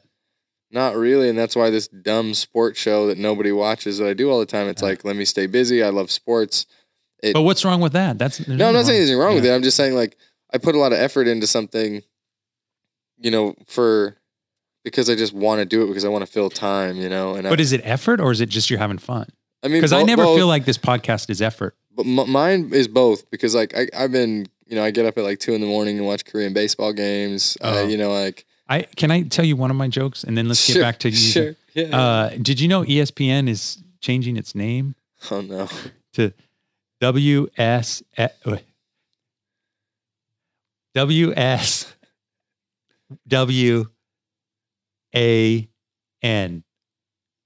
What should we talk about now? Great joke. If I would remember the goddamn. So I'm sorry. One of my, if you'd watch my show at Ever, you would know that I have a segment called Disputed. Okay. Where I actually talk about that, where it was like, you guys, there's like so much sports going on right now in the world, not here necessarily, but there was like, I know, yeah. Right? And Soccer's like, back in Europe. But Korean baseball is going on. I mean, and there was other stuff, and all they were talking about was like NFL quarterbacks contracts. Oh, and they could have been watching actual sports. I'm like, there's so much, even like talk about basketball, talk about anything else. Yeah. And then there was a stretch where they actually talked a lot about awareness of what's going on. Like a 2-week stretch where they didn't talk about sports at all. At least what they did is tied stories into awareness of what, you know, what's going on in the world right now. So that was like great because they tied the sports world into it. Yeah. And it was a time where it was like I didn't do my show for that week. Yeah. Because I was like, look, I'm not going to sit here and be like, hey, everybody, welcome to blah, blah, blah, blah. I'm going to talk Korean baseball. And the bat flip was insane. You know, like, I'm not doing that. That's like, a good point. And I'm not doing that this week. And so I took some time off. And now I have a different Instagram channel so that, like, I can put stuff up like that less than or like the pictures of flowers and stuff like that. Like, I can be that guy on there and then have the sports thing there. So where I can just, like, if I can go on there and just be like, just a bit outside. Like I can go on there if I want to do that. I can go do that if I need to. Did you watch the Shannon Sharp and Skip? What's his name? Skip Bayless. Talk about race.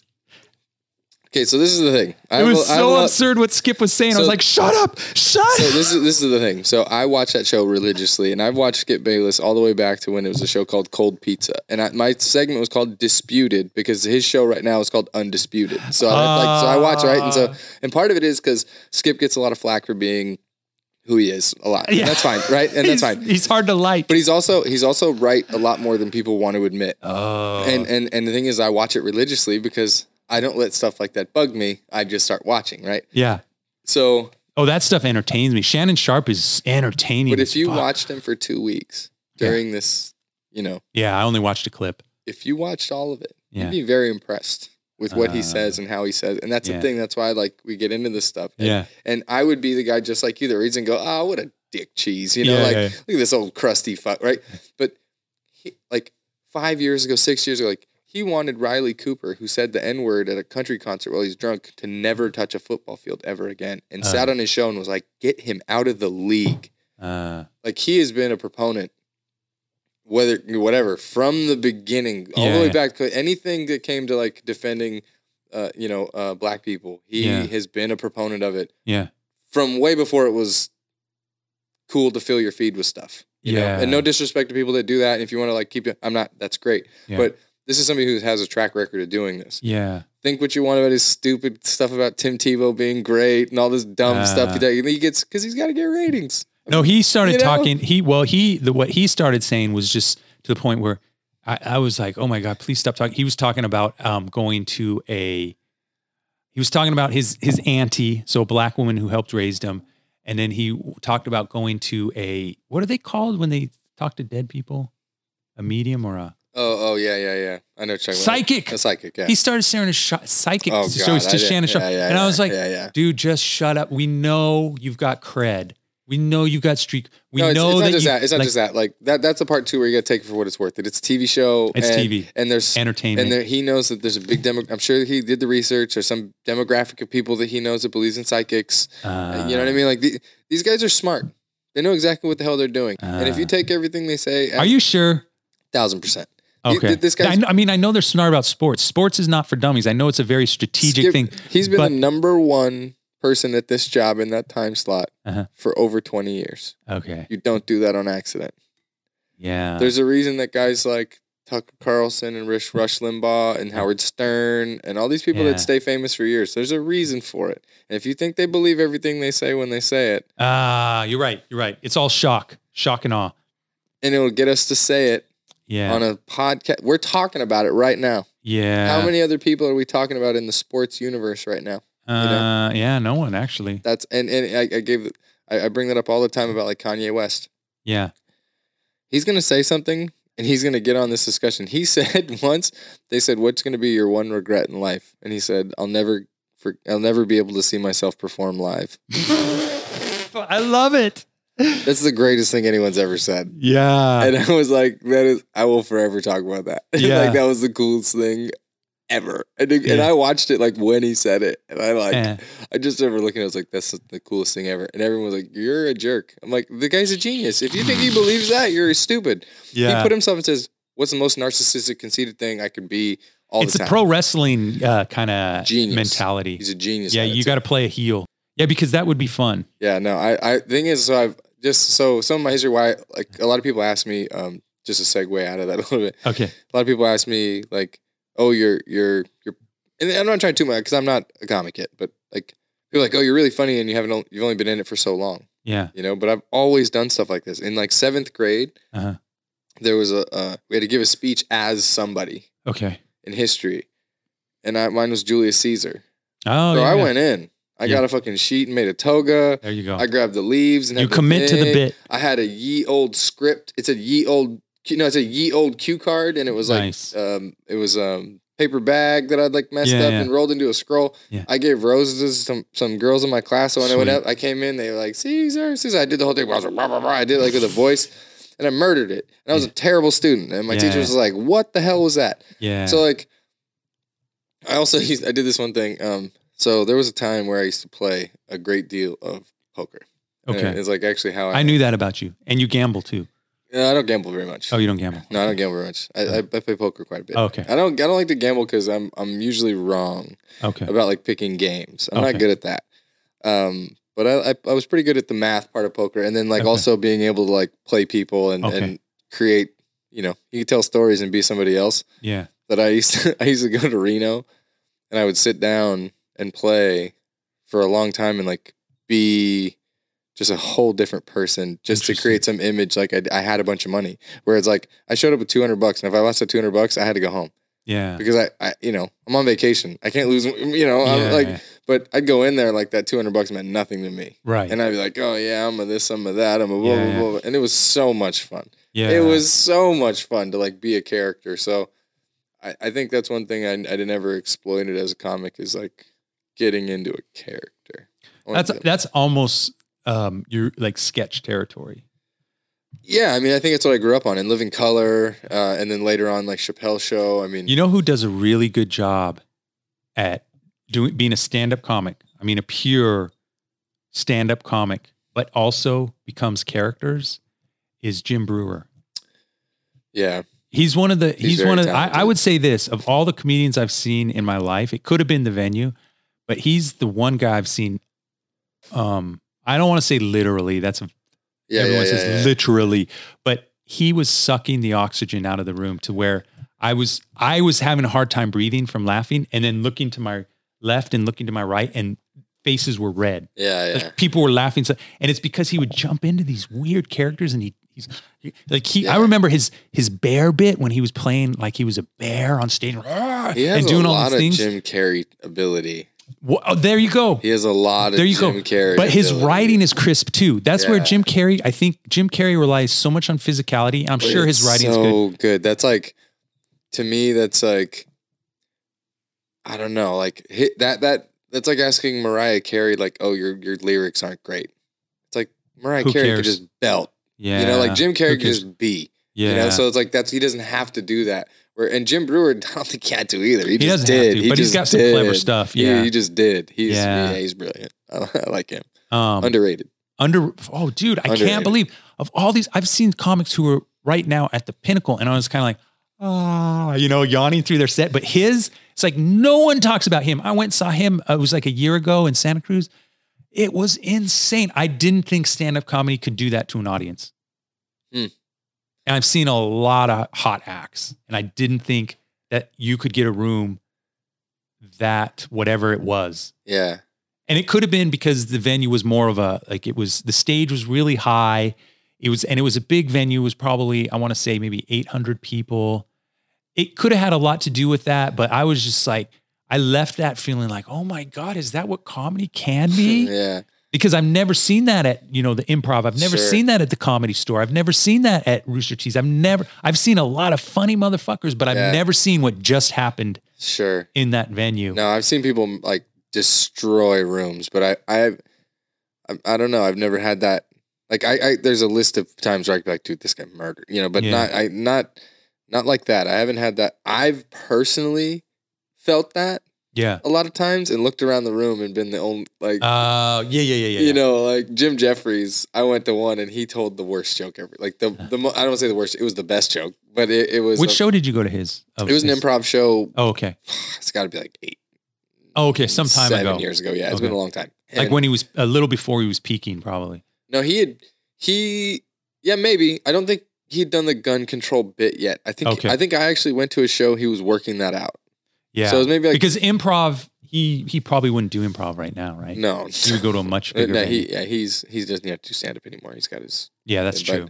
But he told, like I say, probably one of the most like offensive, just grimy jokes, and I lost it laughing. Because I knew what it was, and it was very clever, and he's also that guy. And like I literally got looks from people like, you're a monster, and I'm like, big jerk. You kind of nailed it. No, so guilty as charged, good sir. Yep, I'm a bad person. Like I don't want anybody to be like me. Don't listen to me. This should just be like a social experiment where you like This should be like going to the zoo. You're basically just watching like a spider monkey in its natural habitat. That's what you're watching right now. You don't want to like be like the penguins at the zoo or like that. You don't want to be like that. Don't be like me. Don't be like BMO kids. You know what? Hey, Vimo, if I ever wrote a memoir, you know what the title would be? Failure. Yeah, I like that. Don't let me write a memoir first. Okay. Gotcha. Stole the name. This will be the receipt. The name. You'll go back and everyone will be like, we don't care. He's more successful than you. And he was a better failure than you. So you even failed at being a failure. So we're going to let BMO have the book failure. Yeah. No, yeah, man. I mean, have you personally dealt with a lot of the mental health stuff? Like, are you? No, I mean, I'll be honest with it. I haven't been to see professionals enough to know my problems. But I've look. You know your problems. You don't know if you have a diagnosis, right? No, I know. I've been diagnosed with depression and anxiety, but I have never taken therapy serious. It's too expensive for me. I would just rather say roll the dice and maybe I'll blow my brains out in 10 years, but at least I can give my family, somewhat of a comfortable thing than spend it all on.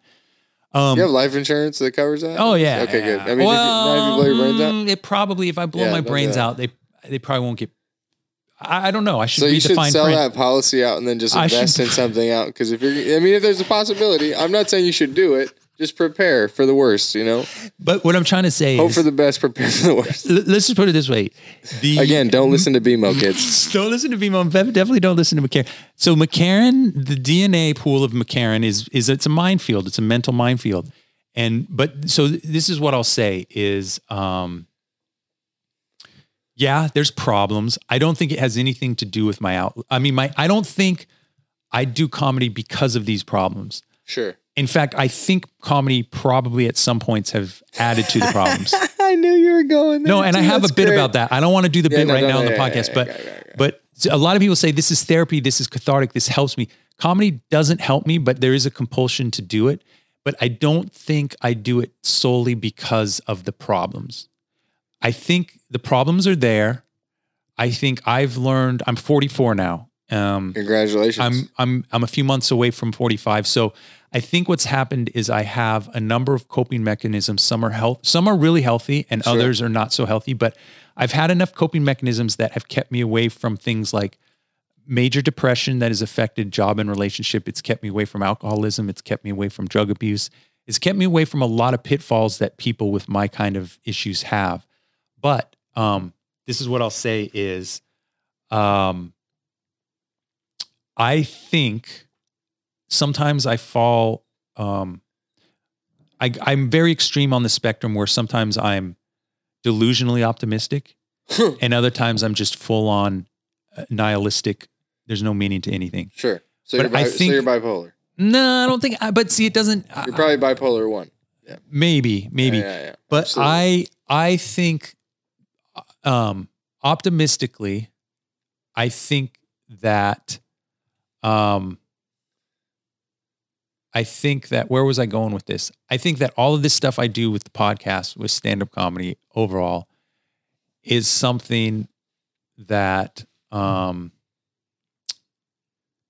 it does help me understand myself better.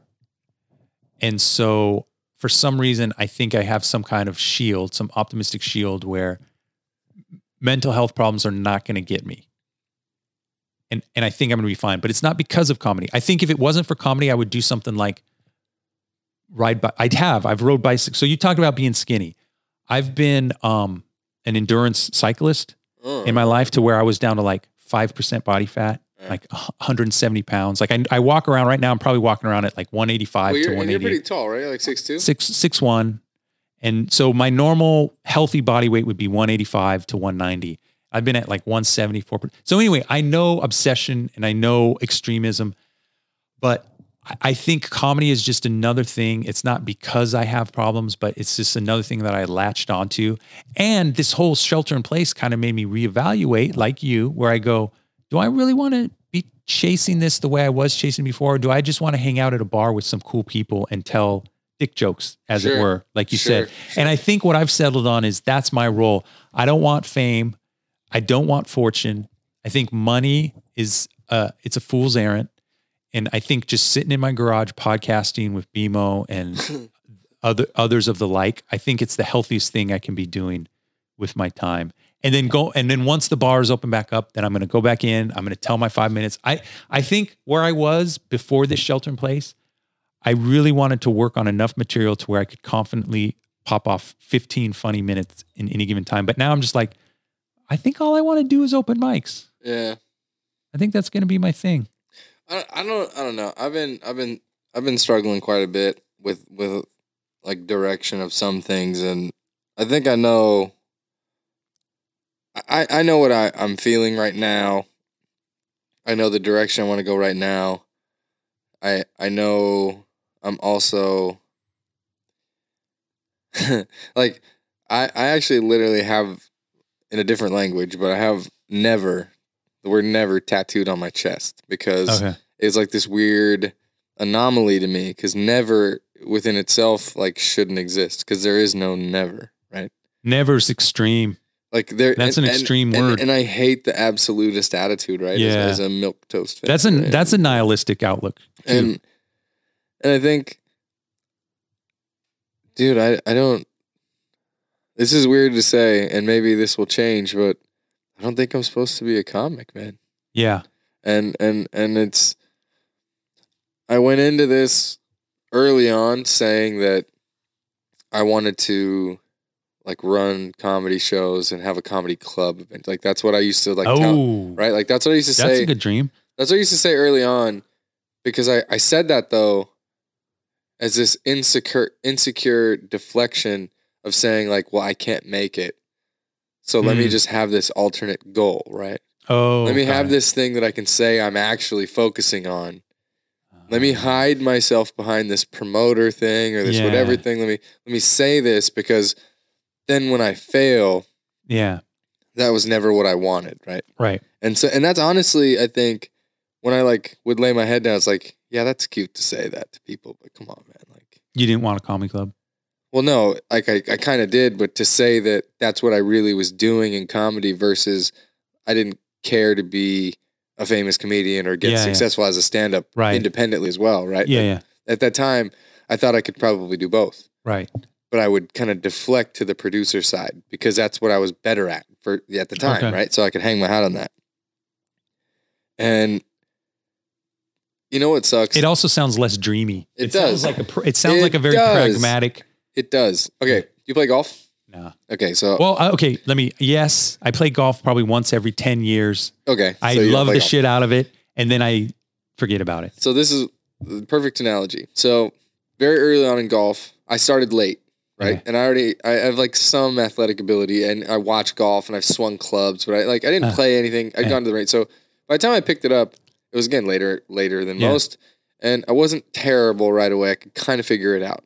And I think the second time I ever played golf, I went to Prune Ridge, not too far from here. Okay, yeah. And on the last hole, I was not using a driver all day because you didn't really need to, and I wasn't good enough, and I didn't want to just. every time I go to the driving range, every time I use my driver thing, so they're harder to control than the other clubs. Guys, just use it. Yeah. I'm like, okay, fine. So I go up there super loose, thinking I'm going to shoot a shitty shot, and I hit still to this day the best shot I think I've ever hit. The second time I ever golfed. Yeah. I'm still chasing that shot. Yeah. Now in comedy, the first set I ever did was hosting for a road feature, and I was terrible, like everybody is, right? Yeah. But then I didn't do comedy again for 2 months. Not an open mic, not at anything. Just practice at home. Was determined not to be embarrassed again. Yeah. Did the same thing with you a road knew your feature. act, right? I went back to it. I didn't know it yet, but I figured it out after being on stage. Yeah. Like that one time. So I went back to it like hardcore. Dude, I mean, I can't tell how many times I did it in front of my mirror, in front of my couch, on walks, doing it in my head, not in front of audiences. And the second time I did it, relatively speaking, there was people in the room that saw the first one. Yeah. Crushed. Okay. Relatively speaking. Because the expectation, most of that room came to the first show. Oh, so they were like, so we got to watch this dude. Everyone's expectation was like, okay, BMO's going to do his thing, and then the comics will come. Yeah. And when I came off stage to see that, now, I was like, okay, I could do this. Okay. You know, it's like, and oh, no, I'm just going to be a producer. But I remember coming off that stage and seeing the look from not only comics that I knew, but people that I had just met, 2 comics from somewhere else. Yeah. That we, just going, I saw the look in their eyes. I know genuine looks. They didn't think I was going to be amazing, but they were just like, whoa, this is your second set? Like, what the fuck? Like I saw, and from then on, it was like, all right. Yeah. But now, like, I've talked to a couple people really close, and, I get extreme with things. And I although I say, don't say never, don't say this, internally I use it a lot. And I think that's why I have it tattooed on myself, because I need to remind myself not to be that way. Because I genuinely think it's a terrible mindset, but I also, my brain gets in these locked in modes where it's like, nope, this is this is that, this is whatever, and you can't tell me anything. And then I come out of it and I'm like, dude, who was that guy? Yeah. That wasn't, dude, you don't think like that. And so, but I don't know if I'm ever going to grab the mic the same way ever again. Well, this concept of different but the same, right?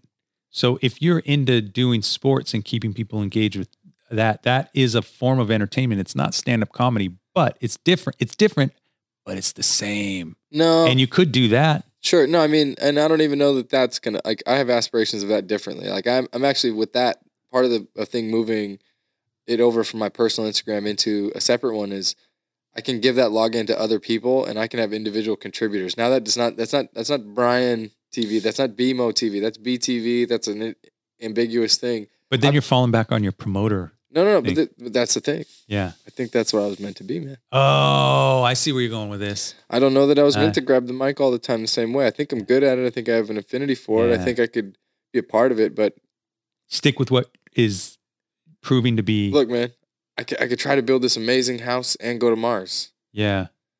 I could just fucking go to Mars. Okay. You know what I mean? And all the time that I spend spreading myself out, trying to be the best jokes at everything. Yeah. Because I'm one of those guys. And people will tell you, like, there's so many people that know me, they're like, fuck, man. Like, you're a comedian.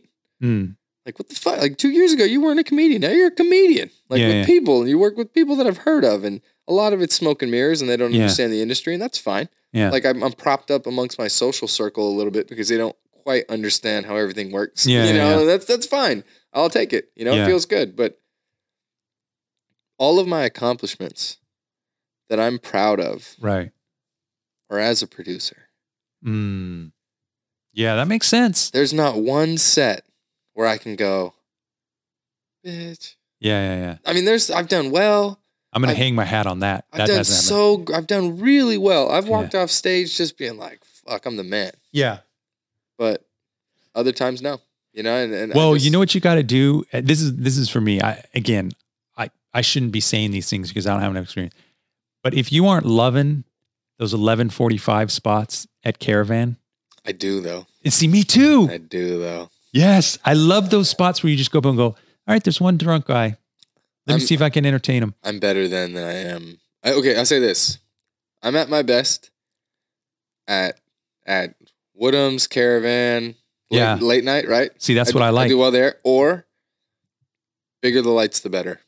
Okay. Every single time it was like a lot on the line. Like when I had those two, I'm not going to clout chase, so I'm not going to say the names. But there's probably 3 or 4 of them. But there's like people I've worked with that are bigger names. You work with Dean Del Rey. I'm not trying to clout. I was trying not to like name, but I don't want to like be that guy. But the thing is, I got to work with Dean because I was a smart promoter. Okay. And I was able to book him, not because I was a great talent. And he said, "Oh, I need to book BMO." Yes. And that's a difference. I know what you mean. Yeah. But to other people, they go, "Fucking, I saw BMO, Dean Del Rey show." Yeah. Like, and then that's not the same thing. Right. And other comics the same. You know, working with Frank Castillo and other ones like that. Yeah. That's really cool. But think about that. Was that a comedic accomplishment or was that a producer accomplishment? It was kind of producer managerial. It was very much more in that vein. And that's what I think I have. And when comics talk to me, like. But there's nothing wrong with that. No, but I think the only what makes me good at that is that I get respect because they've seen me grind a little bit for 10 minutes basically, right? Relatively speaking, but they've seen me out there grinding. They've seen me get to certain spots. So when I'm like, hey, this is how I want to show. Yeah.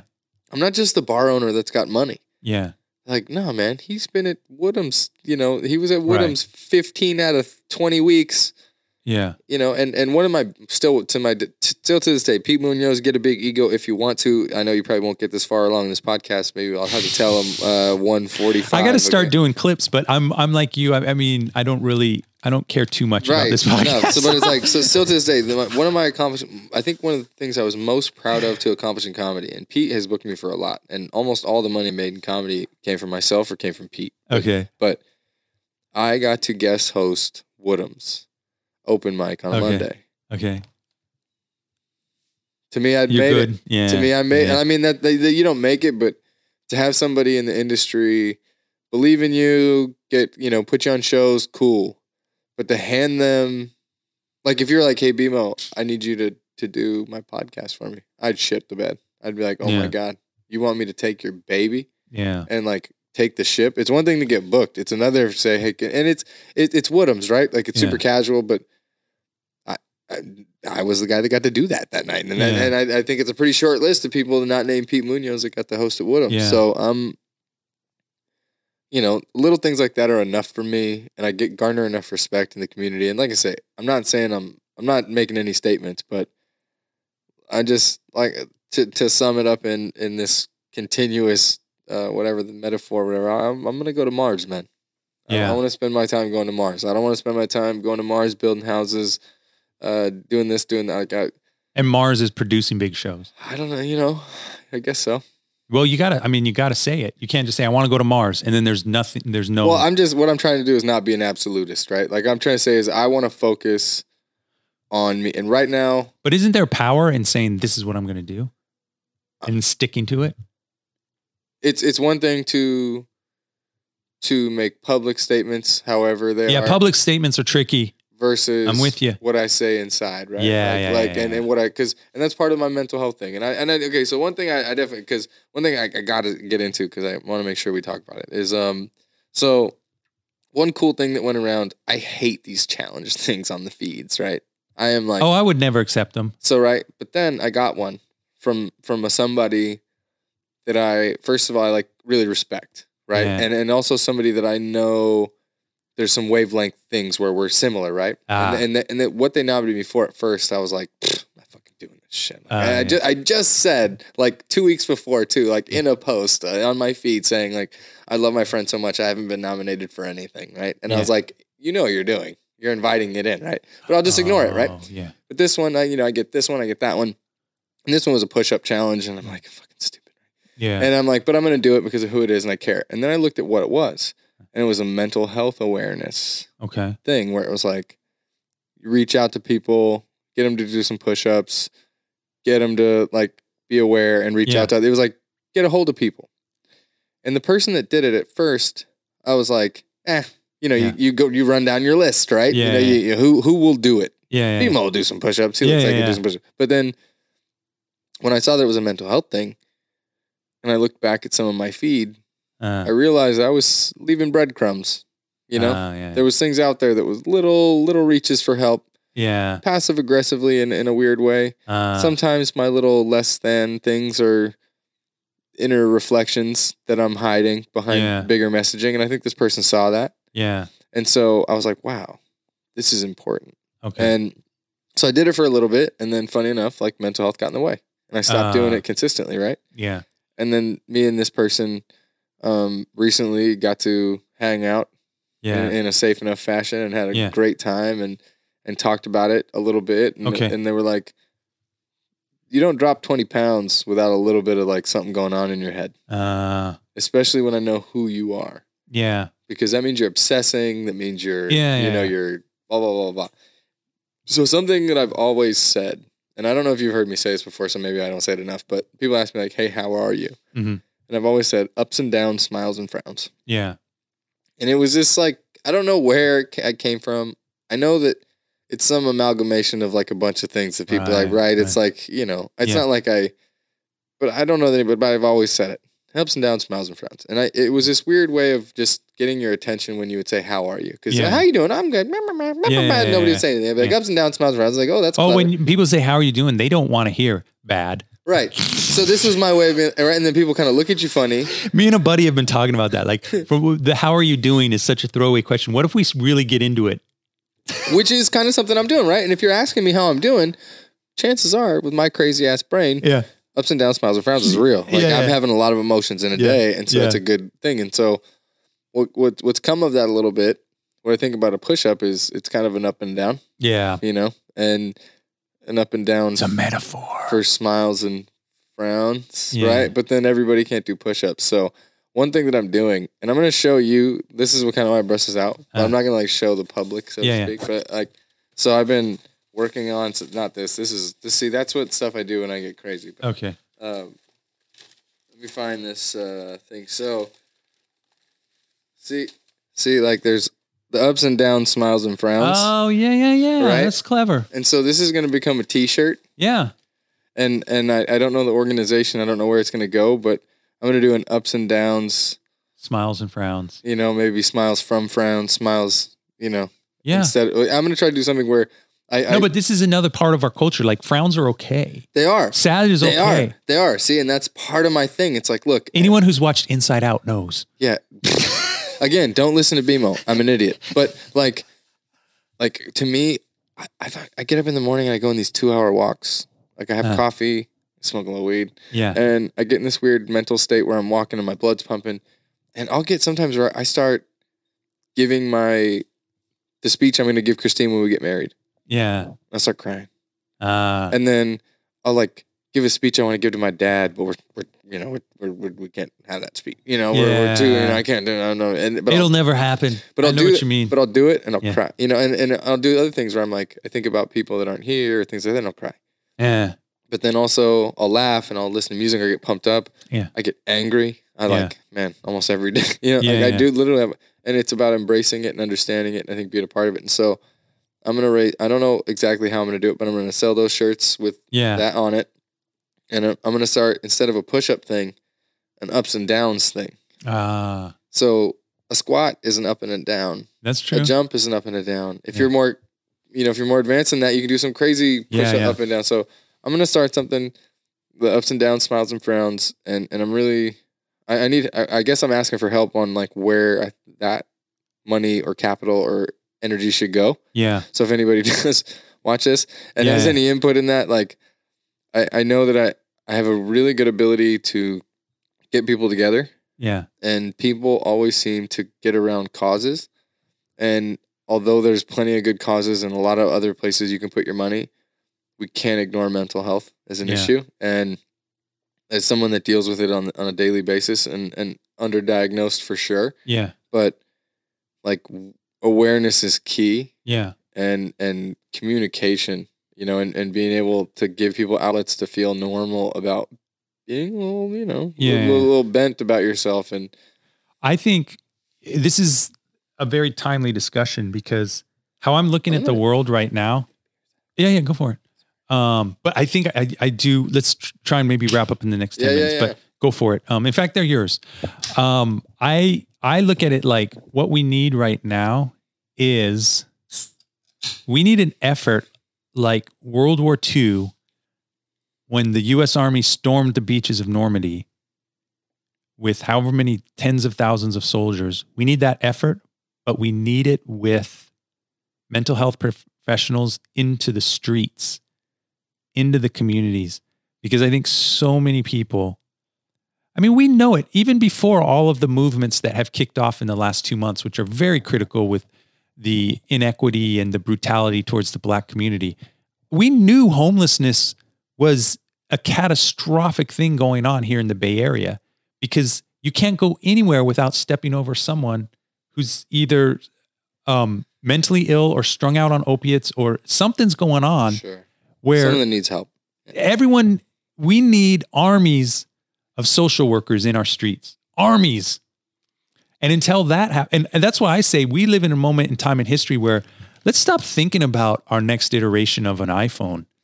I think it should be the economy, and it's easy for me to say this. I have no answers and I have no understanding, but it needs to be a full stop until everyone feels safe, everyone feels heard, and everyone's getting treatment for whatever fucking ails them right now.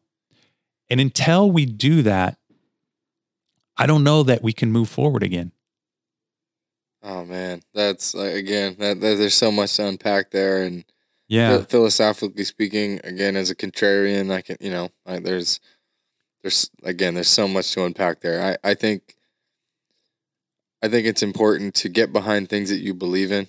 Yeah, you know, whatever that may be, and me personally, I'm not telling anybody to do this because not everyone has the capacity to do so. Yeah. And I don't have the capacity to do certain things that others do, but I am going to continue to listen to the entire spectrum.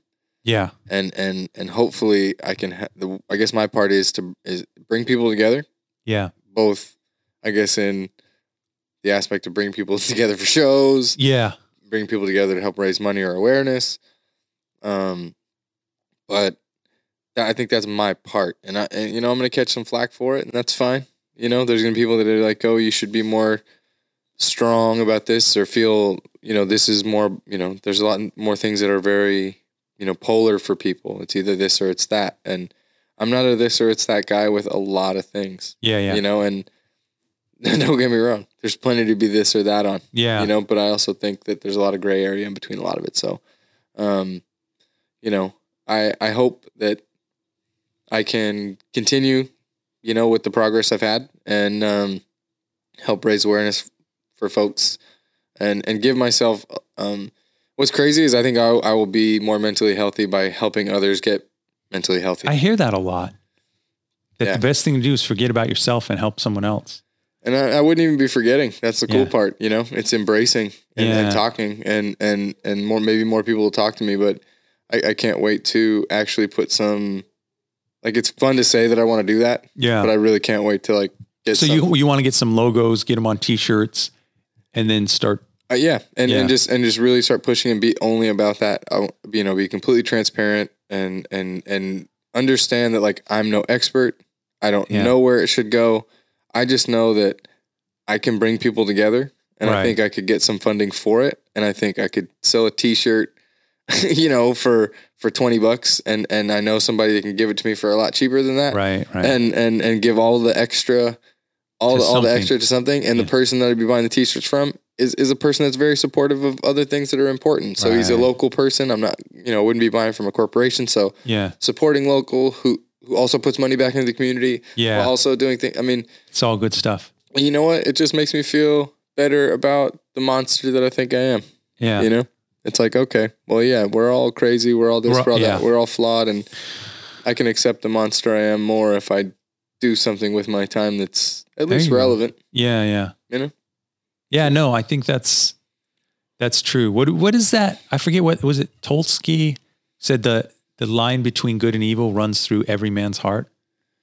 Something along those lines where it's like, look, I want to know who that was. I need to read more of that. So tell me who that was when we're done, because that is right there. We might be able to find that out right now with the stuff that I've just been talking about. I see you're okay. What do you mean? I see on your computer there's a big old thing in the middle. It says the X on it. Oh, shit. It just came up a little bit ago. Okay, hold on. What is that? Oh, I filled up my space. Sorry, too long. That was about... Well, you know what? Our audio... Okay, so we have a choice, BMO. Did that just pop up right now? Maybe a minute or two? Fuck. Maybe a minute or two. So I'm still recording audio. Sweet. So whoever listens to audio will get all of this, but that's the YouTube stuff. That's okay. Why don't we do this? No, hold on. The audio people get this. The video people don't. So the line between good and evil. Oh, wow. Yeah, man. Because like I say, oh man. Which means we all have full capacity. That's there, for both. There's that, the Batman thing. Alexandra Solzhenitsyn. I knew it was one of those Russian writers. Send me that. Text me that, please. Yeah. Will do. Here we go. Have you ever read Art of War? Yeah, of course. So one thing that dude, that's my Bible. Talk about Bibles. That one is my. Have you read Going Pro? His follow up to that? No, I need to. Yeah, you gotta read that one. One of my favorite takeaways from what's going on right now for that book is to defeat an enemy, you must really truly know your enemy. Right. And to truly know your enemy, you have to love them. Okay. Yeah, I'll get behind that. And to me, that's a part of being accepting of all views. Yeah. And learning. It's like, if I want to accomplish something or persuade someone, or I don't want to defeat them per se, but I want to get them on my side, I have to know how they tick and love them and be a part of their life. And if I don't do that, I'm never going to sway them. Love is an important message, man. Yeah, man. So on top of, those mental health workers getting out there and helping people fight through their emotional, spiritual demons, is that we got to start loving everybody for everything and stop being so extreme. So a lot of the people who plant themselves in a side, on top of being egotistical, I see a lot of compensation. Do you know what I mean by saying that? Compensation, meaning when someone really shits on this person who fucked up, yeah, and they know that person fucked up, and so I'm going to shit on you as bad as I can shit on you and say whatever I want to say. They're trying to make themselves feel better and feel pious and feel righteous. Sure. Virtue signaling, yeah. Yeah. And so it's like, well, there are some truly evil people out there who we need to marginalize and kind of but most of the time when you're really giving it to someone, and this is where comedy is an interesting space, because I think, what did I do with my phone? I don't know. We got to find it before we head out. I got it. Comedy is an interesting thing because comedy is critique.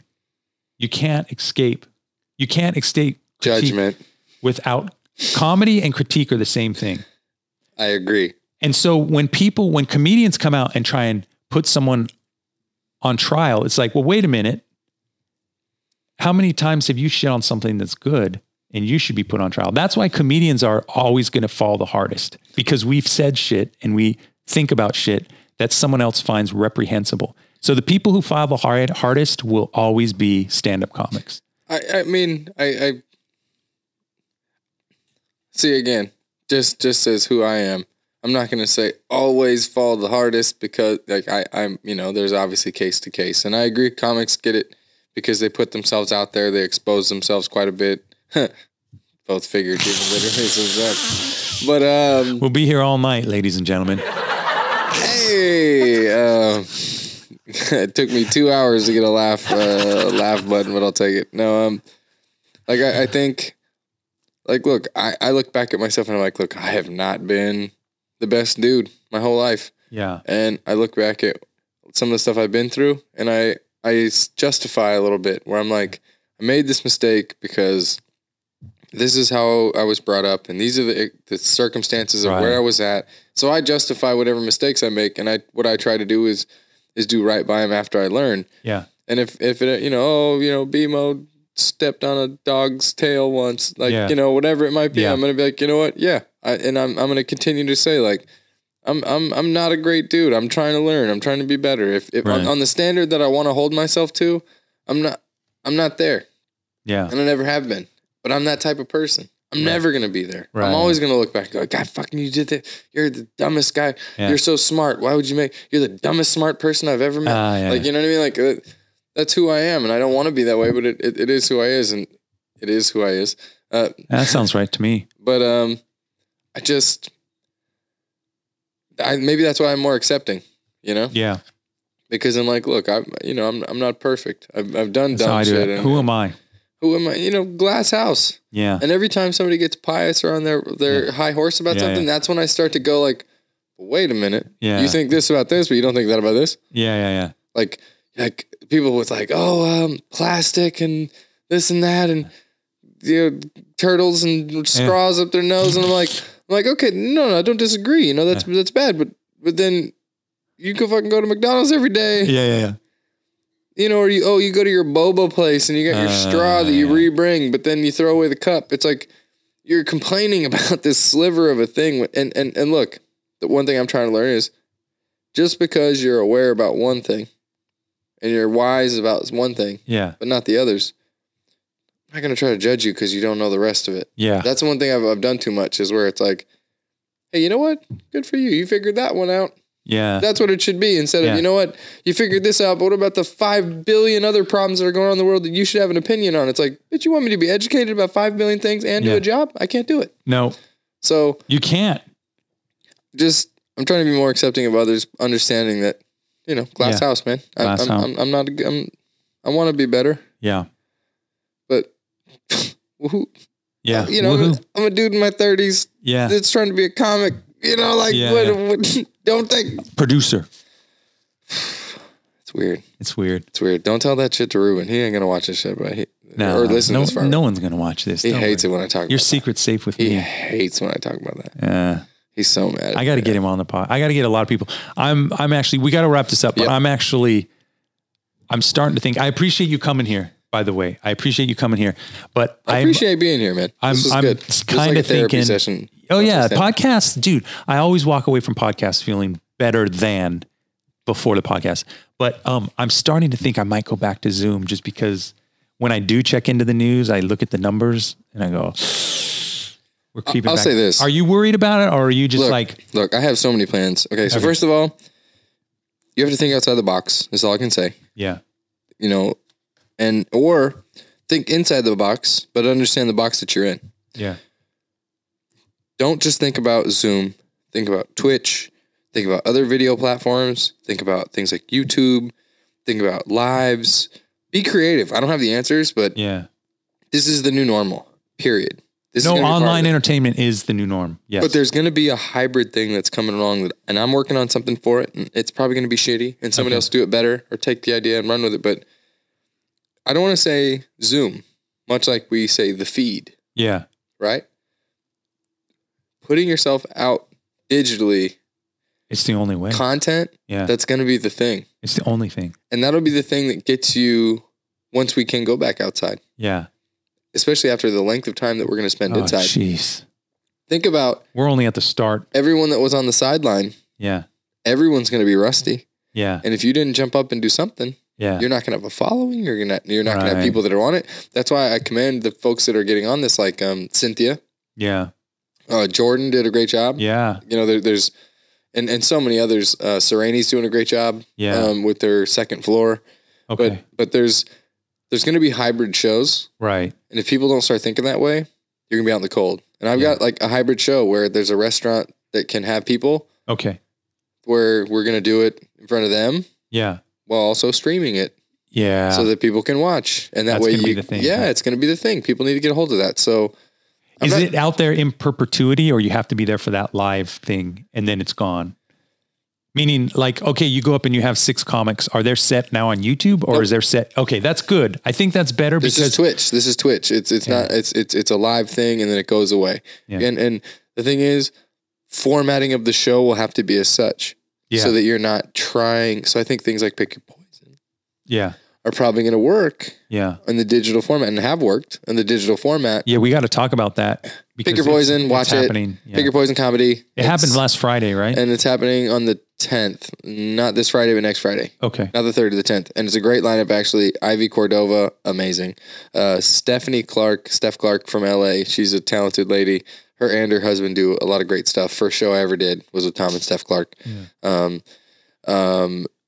Oh man, I'm gonna bomb this. A lady named Tilly that I met in Idaho. Okay. Tilly the comic. Okay. And then, oh man, I'm gonna kill it. It's Jalissa Robinson. Okay. Jalissa Robinson. She signed up for the show, and then Mike Kaplan as well. Okay. Great lineup. I'm really excited for that one. And then we have one more, and then we're gonna reevaluate. Figure out what the next format should be. Yeah, I mean, Home Remedy is what it's called. This version of it is called, and I think we know that we need to evolve a little bit, and there's some things that we want to do to make the show more fun, more interactive. You know? And so, but nonetheless, we're thinking about that. But it's also there's a live element that needs to happen. I'm working at a show at a much larger venue. It's got outdoor capabilities that has capacity for hundreds, if not 1,000, but also putting only 100 to 150 people in it. Right. So there's space, safe, right? Yeah, but also it has an element to where you can be live and have some feel. Oh, that's great. We need that. I want that so bad. So all I can say to anybody that's trying to be a producer and or a comedian is stop thinking as if this is 2019. Yeah. And things are going to go back. They're not going to look at what's happening. Think into the future. Yeah. You know, take some mushrooms and fucking, you know, again, don't listen to Brian. Don't listen to Brian. But no, seriously, like go wherever you need to go and find something new and create, because this is a pivot point in history. No matter what we want to think, this is a pivot point in history. And the precedent has been set that when things happen, we can shut down, and the government, you know, there's things that will happen now. Yes. Like who knows, COVID-19 is great. Who knows about 20, 21, 23, 24, 25, COVID, whatever, the corona, who knows when, whatever. I'm not going to make a stupid punny joke about it, but like, you know, who knows when like now there's a way and kind of a system. And because of how easy it is to order food and things have delivered to your house for most of us. Yeah. This could be a new normal. And if you think, that any bar owner or any club owner is going to want to stuff their capacity into a building ever again. No. You're out of your mind. No, the new codes will be like, if the building used to say can't accommodate 100 people, it will now say can't accommodate 25 people. You know what it is? You know what it is you know what? These Model A's are coming out, and that's cool and all, but nothing beats my horse. You know, like if you think that you're gonna have bar shows that you make X amount of dollars on packing the place out because you're this and that, you are kidding yourself. Yeah. That will never, I'm saying, okay, never, step right here. That is never gonna be the same. Period. That will never come back the same because no one. So you don't think improv will go? Let's say improv is what 1,000 seater? No, 500-600. 600. Do you think it'll never be 600 again? Ever. Never, ever. I think what they're gonna do is they're gonna have the max you'll have is whatever it is half. You'll have group isolated things. I mean, a lot of the bottoms is separated already, but you're going to see a drastic change in it. Timing is going to be different because you can't just push people in, push people out. You're going to have to figure out exit strategies. People will adapt, but it's never going to be like super stacked. The last show that I went to at Improv where 500, whatever, they sold it out. There's people standing up. Yeah. Packed the place. Right. To the gills. Right. That will never happen again. So it won't be, we're all immunized. Nope. Because the new thing will show up. Yeah. They will. I'm sorry. We're overpopulated, so viruses are going to keep hitting us. And honestly, whatever you think it is, it's a precedent set that when something shows up, the possibility to shut down for a month to deal with it is now in our culture. Yeah. So, it's like TSA. Once those planes flew into the Twin Towers, we were never going to get on and off a plane without a hassle. And we were perfectly okay with a lot of the changes that came with it. And we need to think similarly when it comes to performing and being outside. Adapt, please, because I'm not going to be the pioneer of this stuff. I need people that are smarter than me, more talented than me, that have been diving into this to take control of that. I'm going to do my best to be a small platform. Like, dude, do small baby steps so other companies go, oh, okay, that's what we boom, and exponentially grow it. Right. And hopefully that's what I can do with some of these stream shows, half live, half not. Yeah. Bigger venues with smaller whatever's happening. So yeah. Oh, I gotta wrap it up. We gotta do this. I gotta wrap it up. This was so much fun, man. Yeah, thank you so much. That was great. All right, Brian. All right.